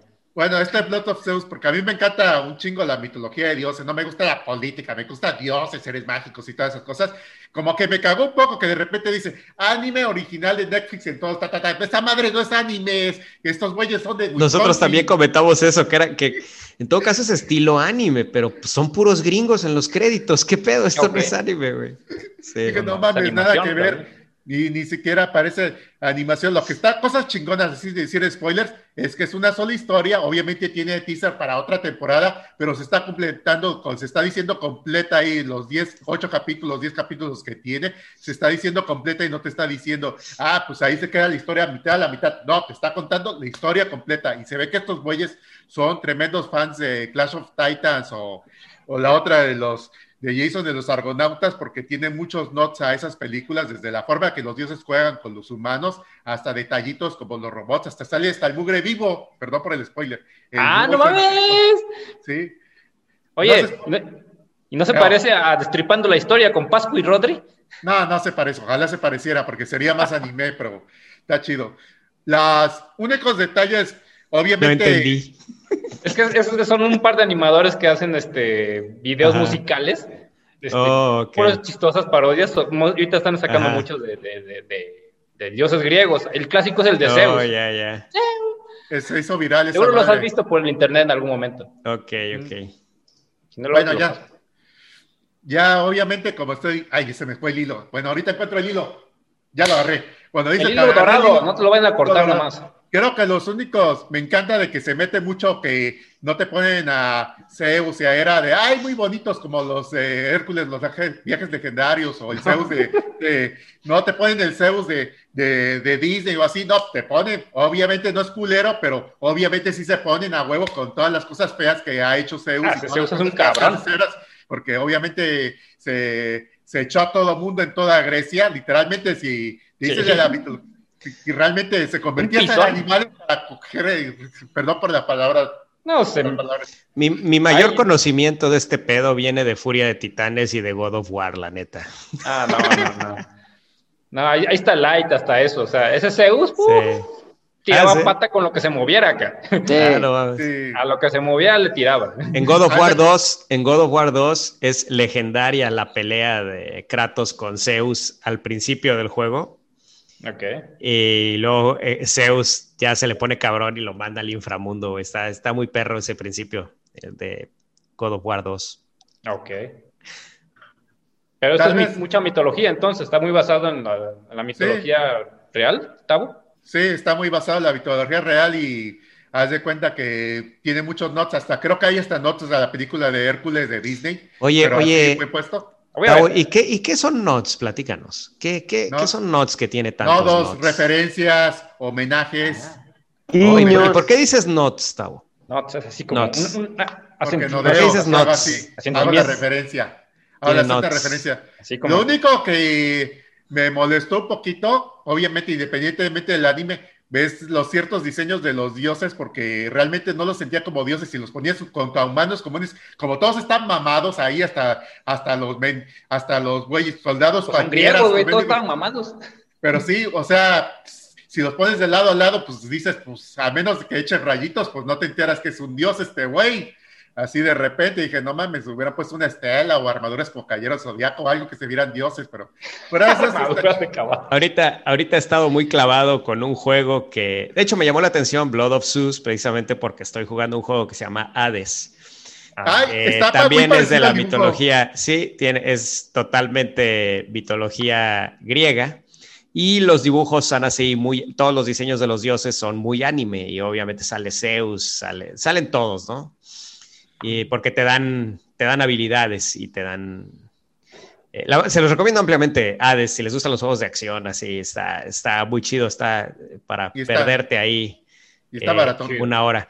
Y me llamó la atención esta madre, Blood of Zeus, porque los diseños son tremendamente similares. El estilo es tremendamente similar al estilo de Hades. Haz de cuenta que sí, de verdad, Chucho, ¿sí? Es parecidísimo. Lo voy a checar, porque sí me llama la atención. Vi el trailer de Hades, de Zeus, y se ve chido. Hay como que, creo que había un poco de gore necesario, pero, o sea, de destripados y todo eso, pero pues, X, porque ya no estoy chico y pues ni modo. Pero, ya no estoy chico, dice Tavo. La madre. No, tremenda manganzón. No, es que también como que... Gore animado. Sí, sí, bueno, Tavo. Es que de repente como que siento que... Atrapado en los 12 años.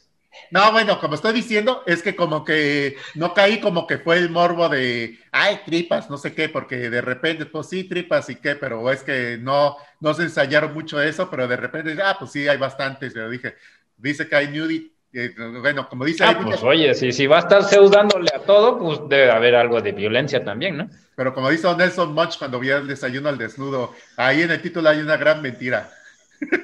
Fíjate que el único anime chido que he visto en Netflix, de todo lo que le dicen anime, pero la verdad es que sí estuvo chido y me lo aventé completo, es el de Devilman. Devilman. La verdad está bien chido, pero está así de que yo hasta soñé feo ese día. Creo que ya lo había comentado aquí en el... Sí. Sí, está súper dramático, güey. O sea, no mames, güey. Es el creador de Mazinger, ese güey. Gonagai. Sí, pero... Gonagai, que fue de las cosas más light que hizo, pero bueno. Pero bueno, es de esta versión de Netflix, o sea, es... Pero el manga es exactamente, independientemente del arte, la historia es exactamente igualita a la del manga, el anime de Netflix. Sí, pues es una adaptación. Pero bueno, el punto es que es el único anime chido que he visto. Todo lo demás son... Como dije hace rato, festivales de ronquidos, cabrón. Ya de que dice anime de Netflix, o sea, para mí es ronquidos, cabrón. O sea, aburridísimos todos, güey.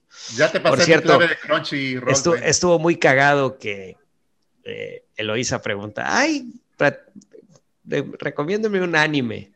Y pues adivina quién brincó inmediatamente. Tavo, así es. Oye, yo no le recomendé ya que dijiste Tavo, adivina qué anime le recomendó. Yo no le recomendé ninguno. One Piece. Güey. One Piece. Yo no se lo recomendé, güey. Si te fijas en los comentarios, yo le puse una tira donde dice una vieja, recomiéndame un anime, y va gordito con 20. A mí me dijo, Tavo me recomendó One Piece, voy a intentar. Yo lo recomendé. Yo le dije, güey, yo no soporto puto One Piece. Y bueno, pues ya lo puso, y pues sí, no pasó de 10 minutos. Yo no lo recomendé, güey. Yo no te lo recomendé. Yo no puse ninguna recomendación. Yo puse un... Pero no lo recomiendas, entonces, One Piece. Yo se lo recomiendo, pero para nada, Mario, no. Está muy chido el arco de Wano ahorita. Lo estaba viendo hace rato. El manga está de poca madre. Pero te digo la verdad, del anime nomás he visto consta varios capítulos de peleas y todo eso, pero casi todo me lo echo en manga.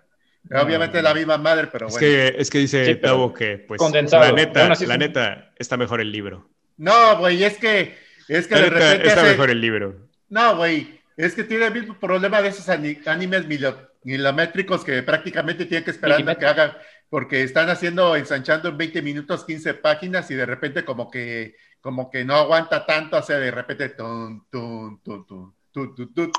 y me pierde como 10 minutos en recaps y todo eso y como que es muy cansado y ya de repente. Sí, bueno, a ver, yo creo que debemos de meter ya el embrague y preguntarle a mi amigo Pedro, que yo estoy seguro que tiene un chingo de aviones porque ha estado comentando todos los aviones de los demás. No trae ni uno solo. A ver, mi querido Pedro, has estado muy comentador de los demás aviones, pero ¿qué pedo? ¿No traes nada de qué platicar? No. ¿Qué has leído últimamente? Ahorita platica. A ver, siquiera, cabrón, platícale a nuestros podescuchas lo que te pasó con tu Facebook, güey. Es una cosa de esas madres que solo le pasa al pinche Pedro, güey. A ver. ¿Le pasó algo? A ver, platícales a los podescuchas qué te pasó con tu Facebook, güey. ¿Por qué no Igual te pueden asesorar. La belleza de tus comentarios en la página de los supergüeyes, güey? A ver. ¿Qué pasó, Pedro? Pues nada, que de repente estaba yo, me levanté temprano a la chamba, a chambear, tenía que hacer unas cosas. Y ahí antes de que me tomara el café, cuando apenas estaba reaccionando, vi que alguien me mandaba un video por Messenger y, ay, mira este video y le doy. Me dijeron, haz clic aquí y te vas a ganar $1 millón. Eres el suertudo ganador de $1 millón. Bueno, y un conocido dije, a ver. Y entonces, pero pues me pedía desde el Messenger la contraseña. Y de seguro el Messenger se salió. Y pues Pedro dijo. Y bueno, pues cuando dijo Pedro, bueno, pues lo voy a dar. Qué bueno que no te invitaron a Nexium. Sí, oye. Y bueno, pues simple y sencillamente lo que hice fue salirme, cerré sesión de Messenger, cerré sesión de Facebook y justo cuando la abrí. Después de gritar como Flanders, por supuesto. Cambié la contraseña, pero sin embargo, pues ya no podía etiquetar, enseguida descubrí que no podía etiquetar a Naiden y de repente estaba escribiendo mensajes y etiquetaba, me preguntaba que si etiquetaba a personas que no conocía. Intenté reportar el problema. Y en una de esas le llegó un mensaje privado en donde decía: hola señorita, está usted muy guapa. No, ¿Tiene usted novio, señorita? ¿Tiene novio? ¿No salieron publicaciones de vota por Trump en tu Facebook, Pedro? No. Andan los hackers rusos. Entonces, bueno, pues debido a eso ya tiene rato que no me he conectado casi ya. Ok. Por eso no tenemos tus comentarios en la página. Así es, sus valiosos comentarios siempre oportunos y acertados. Ya saca tu TikTok, Pedro, ahí no te hackean más que los chinos. Bueno. Pedro bailando así, bailando así TikTok como el Joker, como el WhatsApp. Le llega Pedro. En fin, la tecnología moderna. Sí. Si algunos de nuestros podescuchas conoce estos casos, quién sabe cuántas veces le habrá. Oye, yo creo que Pedro le llega y, correo del banco. Lo abro.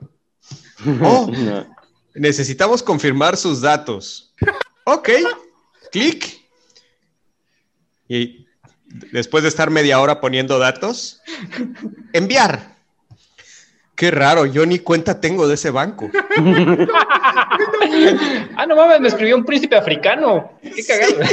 Sí. Pero bueno, ya confirmé mis datos. Ay, no. Ay, bueno. Entonces, aviones o lecturas. Sí, amigo Pedro, bueno. Oye, pero sí está canijo porque el otro día me llegó un correo de un juego online que dije, no mames, gastaste, no sé, como 500 pesos en, no sé, cartas de Hearthstone o algo así. Dije, ay, sí lo he jugado y sí gasté, lo compré por error. Y dije, no mames, estuve checando. Y dije, pero así te tienen localizado. Así de canijo, dije. Pues yo me acuerdo que se iba a comprar un montón. Dije, me habré equivocado y usé en lugar de las camas del juego, dinero real, y dije, no mames, y hiciste de comedia. ¿Sabes qué juego estás jugando, Tavo? Pero son trampas para que caigas nada más. Sí, sí, de repente, como luego ni me sé las claves, por eso ni caigo, porque ni me acuerdo. Te salvaste. Estuvo cagado. Bueno, En fin. entonces, pues ya vamos a hablar un ratito de los tres Jokers. No sé si lo leyeron. Sí, lo leí. Hasta me Eso- puse a leer La muerte de la familia original, que no la había leído, y me puse a ver la muerte de Jason Todd, la nueva película, que es una gran mentira porque prácticamente es un recap de la película vieja. Te lo van contando y con nada más como 5 minutos de animación nueva, y te lo va a platicar y no mames, que está. Sí, no vale la pena, ¿eh? Es la misma película para mí contada. estuvo decepcionante los tres Jokers. Ni siquiera ¿De plano? para mí funciona muy bien como una... O sea, estuvo decepcionante tal vez porque esperaba mucho. No sé, esperaba una historia no más... es malo. Pues que fue la espera, güey. Esa cosa te la está anunciado desde quién sabe cuántos años, desde Darkseid. Ándale, yo creo que fue eso, un poco. Y luego tuvieron mucho las expectativas. Yo esperaba algo más parecido a, no en historia, sino en ritmo y en trama a las historias de Sean Murphy de Batman, de White Knight. Ándale. La verdad es que es una historia, pues, para mí muy anticlimática, güey. O sea, de nuevo tenemos otra historia. Puntos. Otra historia de Batman, entre comillas, contra el Joker, entre comillas, igual que lo que acabamos de ver el episodio pasado, platicábamos de Joker War. Y de nuevo es una... Tal vez me parece tan anticlimático porque pues Batman realmente hace muy poco. Sí. Han estado sacando mucho a Batman de las historias y metiendo mucho a la Batifamilia. Y esta como salió a la par de la otra que dices, de la guerra de los Jokers, pues realmente como que una y otra sí. Tiene algunos puntos interesantes que se podrían analizar, pero en general, pues sí, como dices, es anticlimático el final. O sea, no parece tener más consecuencia. O sea, no sé si estar dentro de la cronología. Este es Black Label, creo, ¿no? La gran revelación aquí de los tres Jokers es algo que ya sabemos, es algo que hemos leído. En Legends of the Dark Knight salió aquella serie de Going Sane, por ejemplo. Vaya, obviamente la historia de Alan Moore. Se me olvidó el nombre ahorita de la historia. Killing Joke. De Killing Joke, sí. O sea, ahí es donde realmente se origina este final de Joker War. O sea, la verdad es que para mí resultó anticlimático en todos sentidos. Y luego, para colmo, la mega revelación sucede en un epílogo. Ni siquiera sucede dentro de la historia. Estos tres Jokers son una broma. Digo, o sea... Ahora sí que como dicen los gringos, imitando a mi amigo Tavo, que todo lo dice en inglés, no pun intended. O sea, pero la verdad sí son una broma estos tres Jokers como villanos, son unos villanos patéticos. Yo creí que iban a traer, por ejemplo, no sé si se acuerdan la caracterización de Joker de Grant Morrison, en la época de Grant Morrison. Pusieron un Joker verdaderamente temible, que usaba cuchillos y estaba muy cabrón el Joker de Grant Morrison. Y la verdad es que yo creí que ese iba a ser el Joker criminal, un Joker asesino en serie o algo así, pero pues no, o sea, no hace nada. El Joker, que es el Joker payaso, que básicamente es la imitación de César Romero, tampoco hace nada, no hace es más bien como, nada. Como un easter egg y hacer homenaje a ese tipo de Joker. No, o sea, es una serie en donde no pasa nada. Batman no investiga nada. Batman solo está reaccionando a los sucesos que pasan durante la historia. Eso. Yo digo que la serie es más bien sobre cómo sobrellevar el dolor y sobreponerse a... Más que nada, no es tanto de que Batman resolviendo misterios, sino... Pues, obviamente es Capitán Obvio sobrellevar el dolor y cómo reaccionar ante ellos y cómo manejar tu vida después de eso y no traumarte por lo pasado y así. Pues mira, lo que pasa es que la historia sí intenta, ahora sí que, como dice Tavo, que se trate, el peso vaya acerca de la interacción de los personajes, toda la carga que tiene Batman, que tiene Jason y que tiene Batichica respecto a todo lo que han pasado. Y bueno, pues por momentos a mí sí me gustó, sí está bien escrita esa idea de familia, un poquito desgastada, esa idea de todo lo que han pasado, pero sí, o sea, aunque hay momentos que me encantan, como esa cuestión tétrica de cuando llegan ahí a la piscina, toda esa secuencia de la piscina y está además excelentemente dibujada, me gusta toda esa El dibujo cuestión está tétrica. chingón. El dibujo está Sí. chingón. Y todo Pero es que nada tiene espérame. consecuencias, Pedro. O sea, Ese es esa el escena de problema. la piscina, yo pensé que iba a ser algo, cabrón, ahorita viene algo perro. A eso voy. No, O sea, nada, no pasó nada. tiene momentos muy Llega especiales, Jason y tiene patea al momentos muy único tétricos, sobreviviente. O sea, güey, no mames. tiene momentos muy tétricos, tiene reflexiones que me gustaron Eso, y que pero... me hacen decir, oye, pues esto me va a llevar a algún punto en la historia y va a ser algo que va a terminar siendo trascendente y como que al final no termina trascendiendo en algo. O sea, tiene sus momentos muy especiales, el dibujo está excelente, Ya, pero como spoiler, que chingos madre. Sí, esta eh, idea de poner a las dos víctimas más características de Joker, que son obviamente Bárbara y Jason, Ujú. a mí me parece que fue un error. O sea, ¿No? sí, probablemente hubieran podido tener alguna aparición o algo así, pero hacer la historia sobre ellos, pues para mí, es que ¿sabes qué? Yo A leo mí me cómics de parece que se Batman quedó por corta. Batman.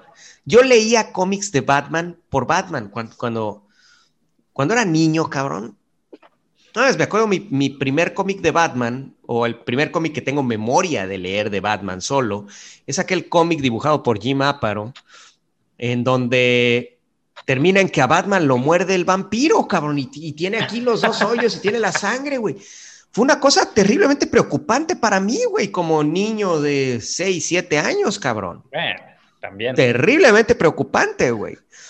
Pero eran historias de Batman, güey. O sea, Batman investigando. Tal vez estamos hablando de escala menor, porque pues eran historias así sobre que una familia y que la chingada, ¿no? O sea, no estaba pinche Batman salvando a la ciudad todo el tiempo, güey. O sea, pero eran historias de Batman.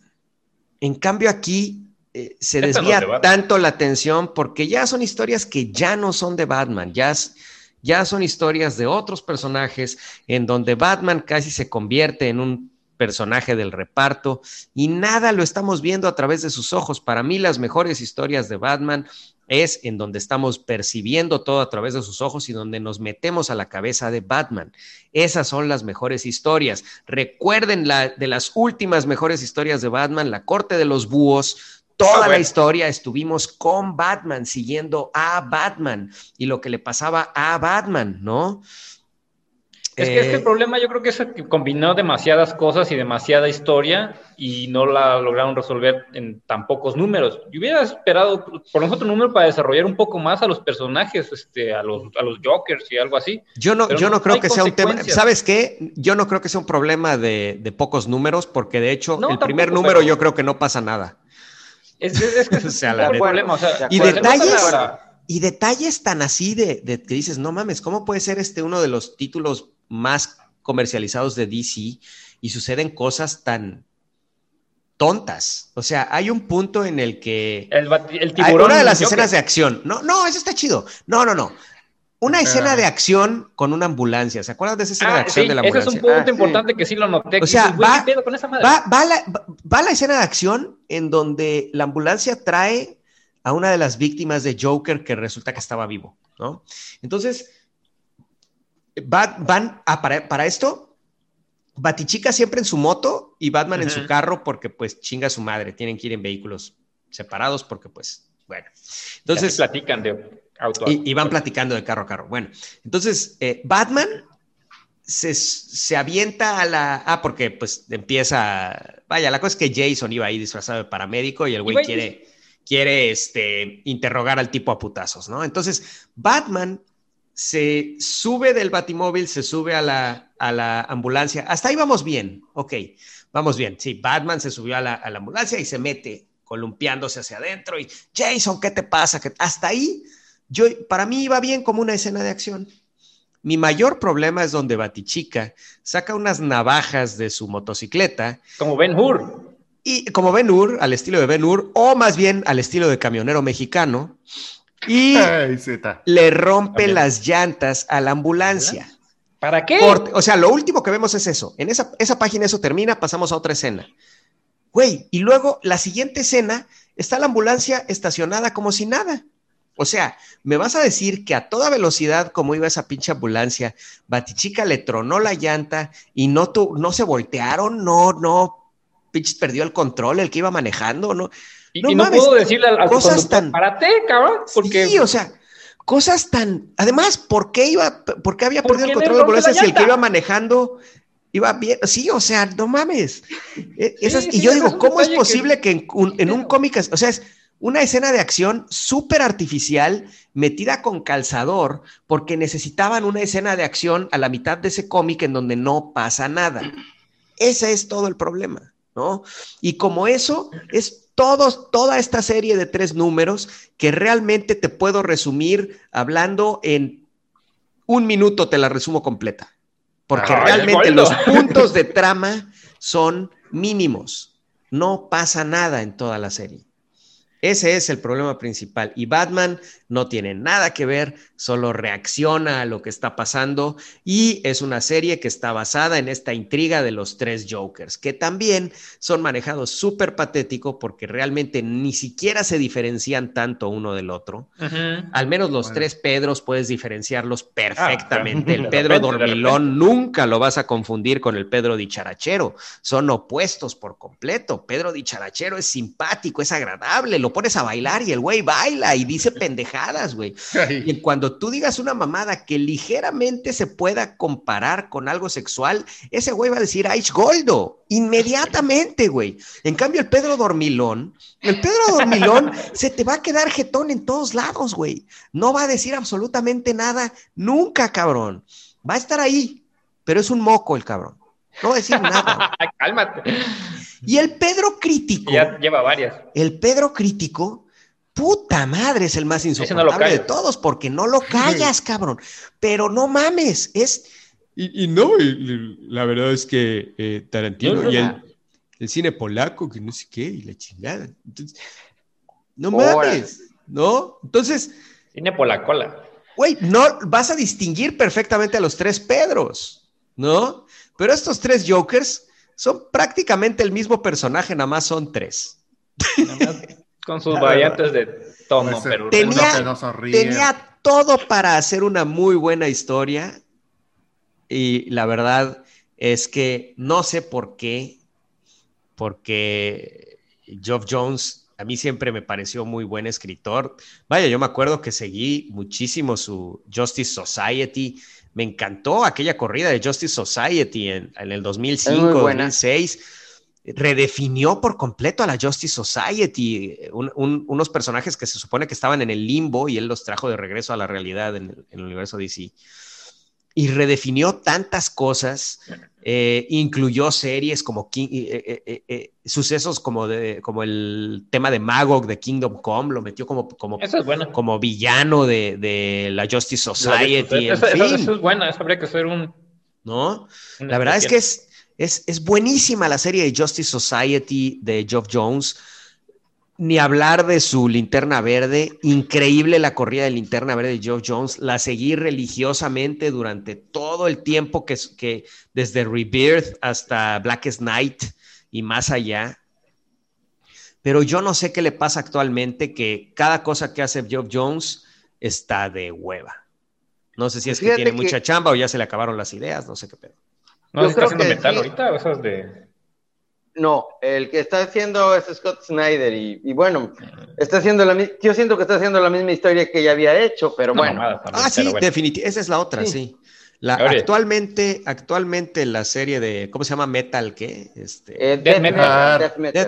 Es la misma mamada, güey. Otra vez pinche apocalipsis, cabrón. Otra vez el Joker que ríe. Además, creo que ya está sobreutilizado Joker. Exageradamente sobreutilizado. Demasiado. Bueno, si ni siquiera es Joker. Tres historias tres historias importantes super publicitadas de DC, donde el villano principal es un Joker. Los 3 Jokers, Joker War y Death Metal. No mames. Se te olvida Año del Villano, ¿eh? Que esa no esa la leí. no la he leído. Pero también el No la he villano leído. era el Joker, Ya que pasó, era ¿no? el principal. Pues Ya pasó. Pero Lo estamos hablando acaba de ahorita. terminar hace unos cuantos meses. Entonces, bueno, Sí, también. la verdad es que ahorita DC decayó bastante, no he leído algo que me llame mucha atención. Justice League estaba interesante hasta que empezaron y ya entraron de lleno a este rollo del No habrá sido porque se juntaron por el COVID, porque esa de los tres Jokers yo creo que hubiera salido como hace 2 años fácil. La verdad está anunciando mucho, pero la verdad es que no, no pasa a mayor. O sea, está divertida, está entretenida, lo que quieras. Tal vez les hubiera resultado mejor el analizar un poco más, o sea, es que se hubieran centrado, si de plano se iban a centrar en la relación entre Jason y Bárbara, pues explorar un poco más eso, pero realmente quedó también muy al aire.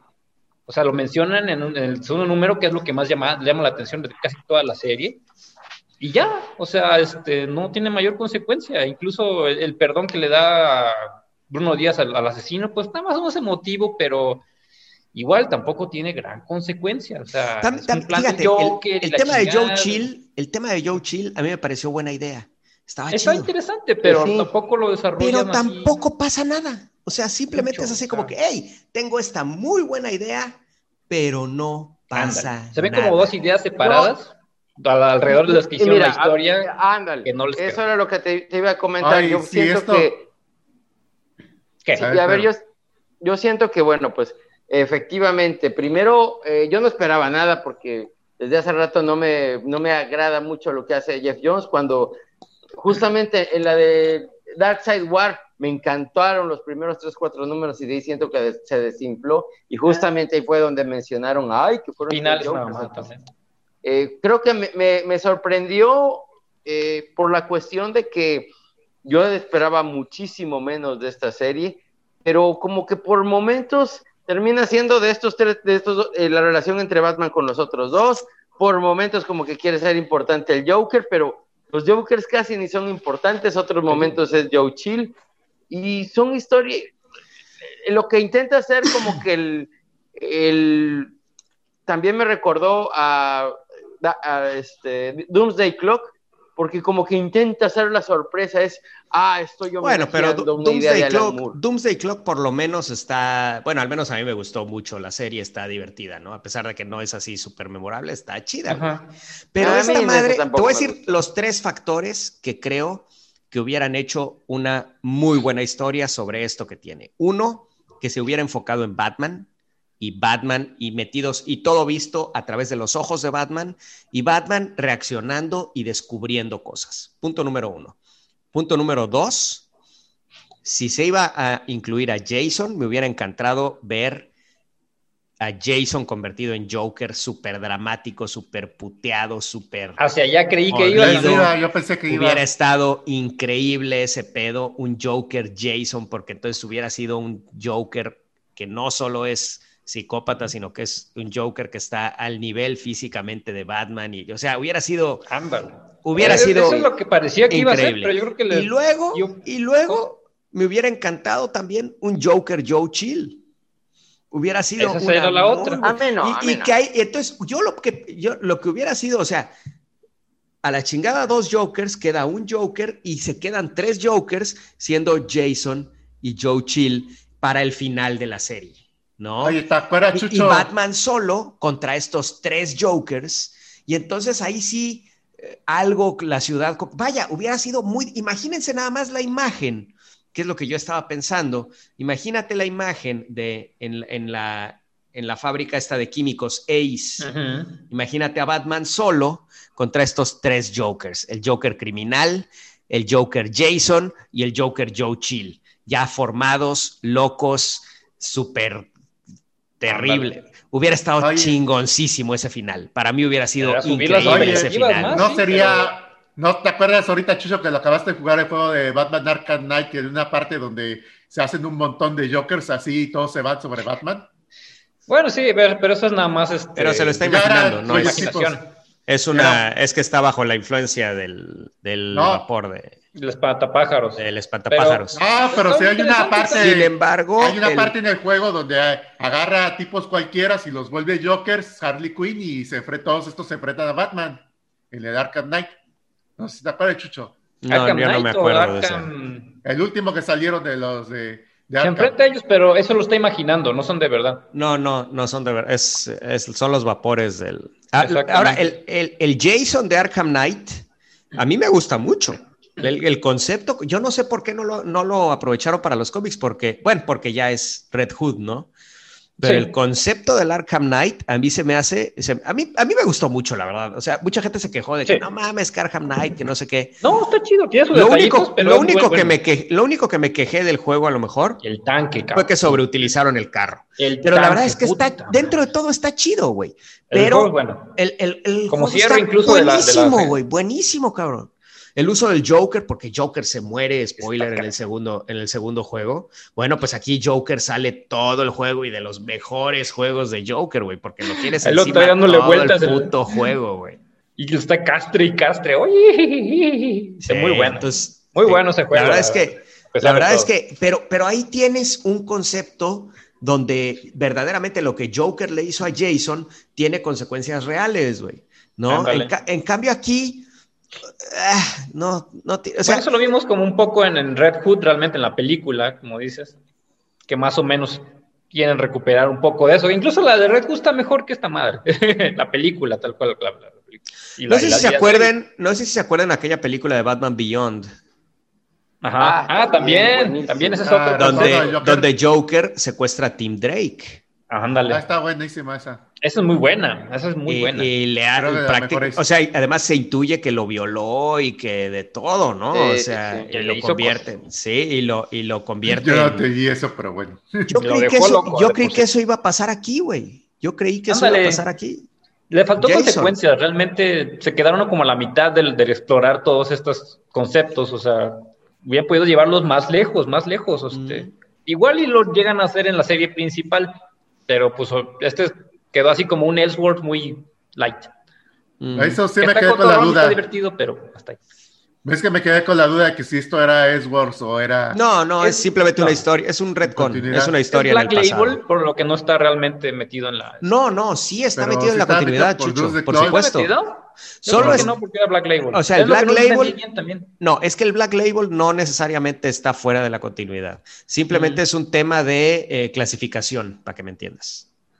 Porque... O sea, es más adulto, entre comillas. Es un cómic que no es para niños, ese es el punto. Pero esa es la otra, o sea, tampoco está en la continuidad actual ahorita, tal vez. No, es un retcon totalmente, o sea, está en otro momento. De hecho, sí, exactamente. Mira, te voy a decir, en una entrevista con el dibujante, dio a entender, bueno, pues todo va a depender si a la gente le gusta mucho. Si a la gente le gusta mucho y quiere ver a estos varios guasones, pues yo creo que sí lo van a retomar. Si no, se queda como fuera de continuidad. Entonces, bueno, pues están tanteando las aguas. Va a depender de la popularidad, si efectivamente está o no está. Pero bueno, hasta ahorita creo que no ha generado unos grandes reviews. Yo creo que la intención de Geoff Johns sí era jokerizar a Jason y jokerizar sí, pero no lo dejaron. Yo creo que para él la historia era esa, porque se nota que esa era la historia. Sí, yo tengo una duda porque no leía cómics en ese momento y menos los gringos. Cuando pasó el Killing Joke, ¿fue un Ellsworth o pasó bastante rato para que lo metieran en continuidad? Era una novela gráfica, o sea, pero pues inmediatamente Bárbara Gordon quedó inválida en toda la continuidad, o sea, o sea, inmediatamente, pero fue se volvió Oráculo. Una novela gráfica que estaba fuera de la serie principal, vaya, o sea, siempre se vendió como novela gráfica, para que me entiendas, siempre se vendió como novela gráfica. Pero sí, después de tantas crisis, ahorita pues ya es prácticamente parte de... Güey, ya Batman y Rorschach están resolviendo misterios juntos, así que ¿qué puedo decir? Bueno, damas y caballeros, pues esos son los aviones que traíamos para hoy, creo. ¿Alguna otra cosa que quieran comentar?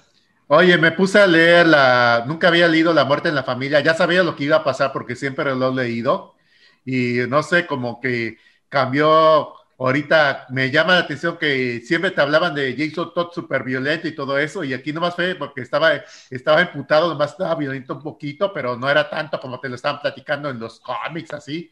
Independientemente de las casualidades que pasaban ahí, pues como que de repente esa historia no se veía venir de que lo iban a... No, pero Jason no era violento, me acuerdo, por ejemplo, porque fue el Jason que estaba cuando yo pues leía Batman de chiquito.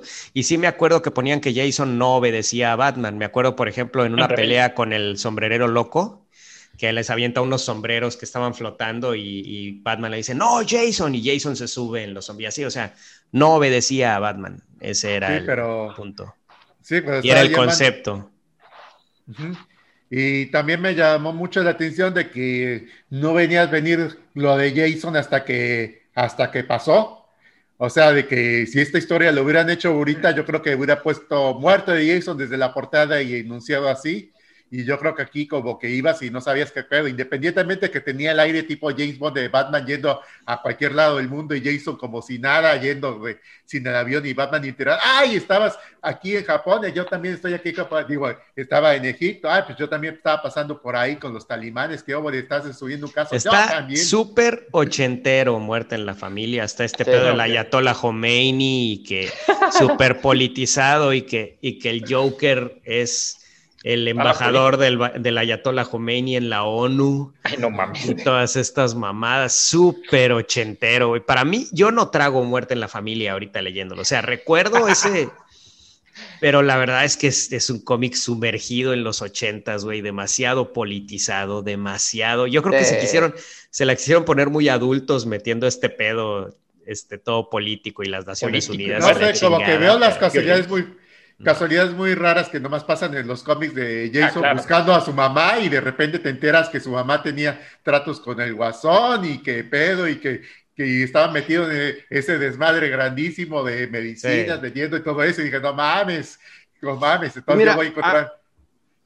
A mí efectivamente esa madre no me gustó porque yo la anduve perreando mucho, nunca la pude leer, era así como que, ay, y cuando ya por fin la leí muchísimos años después. Pedro perreando, pero es el Pedro Charachero el que perrea. Independiente de eso, sí me gustó mucho, está palomero, pero sí está divertido, bueno, no sé si decirle divertido, pero sí me tuvo entretenido. A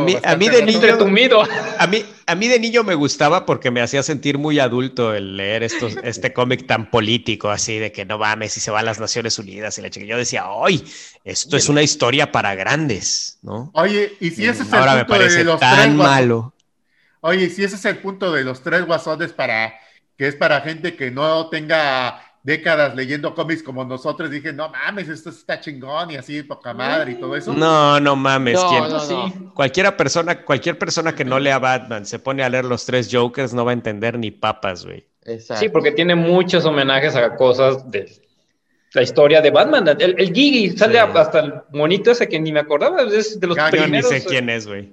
Yo tampoco sabía, creo que en algún episodio aparece, pero es... Mira, Gagi, nomás me enteré porque salió de Bright and the Bot, porque de repente que nomás tenía como 2 apariciones en cómics y luego la agarraron para como gran villano en la serie de Harley Quinn, de la de cómics. Dije, ¿qué madres es ese? Porque estaba pedido con Harley Quinn porque lo sustituyó como ayudante, pero si tú más fuiste ayudante como una semana de él, sí, pero por tu culpa ya Joker no anda contigo y ya no quería andar conmigo y sí estuvo chido eso. Bueno, Simón. Pero obviamente son de los villanos menos utilizados en cómics de cameos, de esos que le encanta agarrar a Jeff Jones, que nomás leyó de niño y que nomás apareció 1 o 2 veces que lo quiso meter. Bueno, está chido, ¿no? No está chido. Bueno, entonces... ya en particular, si te gustó mucho la de Muerte en la Familia, o te gustó a secas la de Muerte en la Familia, te recomiendo la de Un lugar solitario para morir, no sé si la han leído. ¿Cómo se llama en inglés? ¿Cómo no? La próxima película del 007, claro que sí. A Lonely Place to Die se llama. Y de hecho es más, o sea, viene en el trade actual de Muerte en la Familia, lo incluyen también. Y está chido porque es la primera aparición de Tim Drake. Es una historia muy, muy buena de Mark Wolfman. Y hay ahí un crossover con los Jóvenes Titanes, con Teen Titans. Vale realmente la pena. El villano es 2 caras y está muy, muy chingona. Una de las mejores historias de dos caras. Chido. Muy bien. Pues bueno, damas y caballeros, pues ahí lo tienen. Y somos Pedro Hack. Chao, Darte. Jesús Morales. y Mario Padilla. Y ya saben, escúchenos en iTunes, Pedro. Ya estamos en iTunes, Pedro. Ponle el micrófono ahora sí. Es que lo muteé. Ah, como eres cool. Bueno, ya estamos en iTunes de todas formas. Estoy disfrutando mi poder de poder mutear a quien sea. Pues pongan estrellitas en iTunes, aunque pues sí, para que no nos callen. Entonces, No, pero sí, yo les iba a pedir que pues nos pongan reseñas en iTunes o en cualquier plataforma en la que nos escuchen.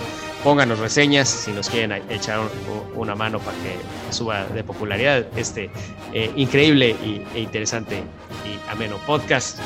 Y pues también, pues ahí le estamos echando ganitas.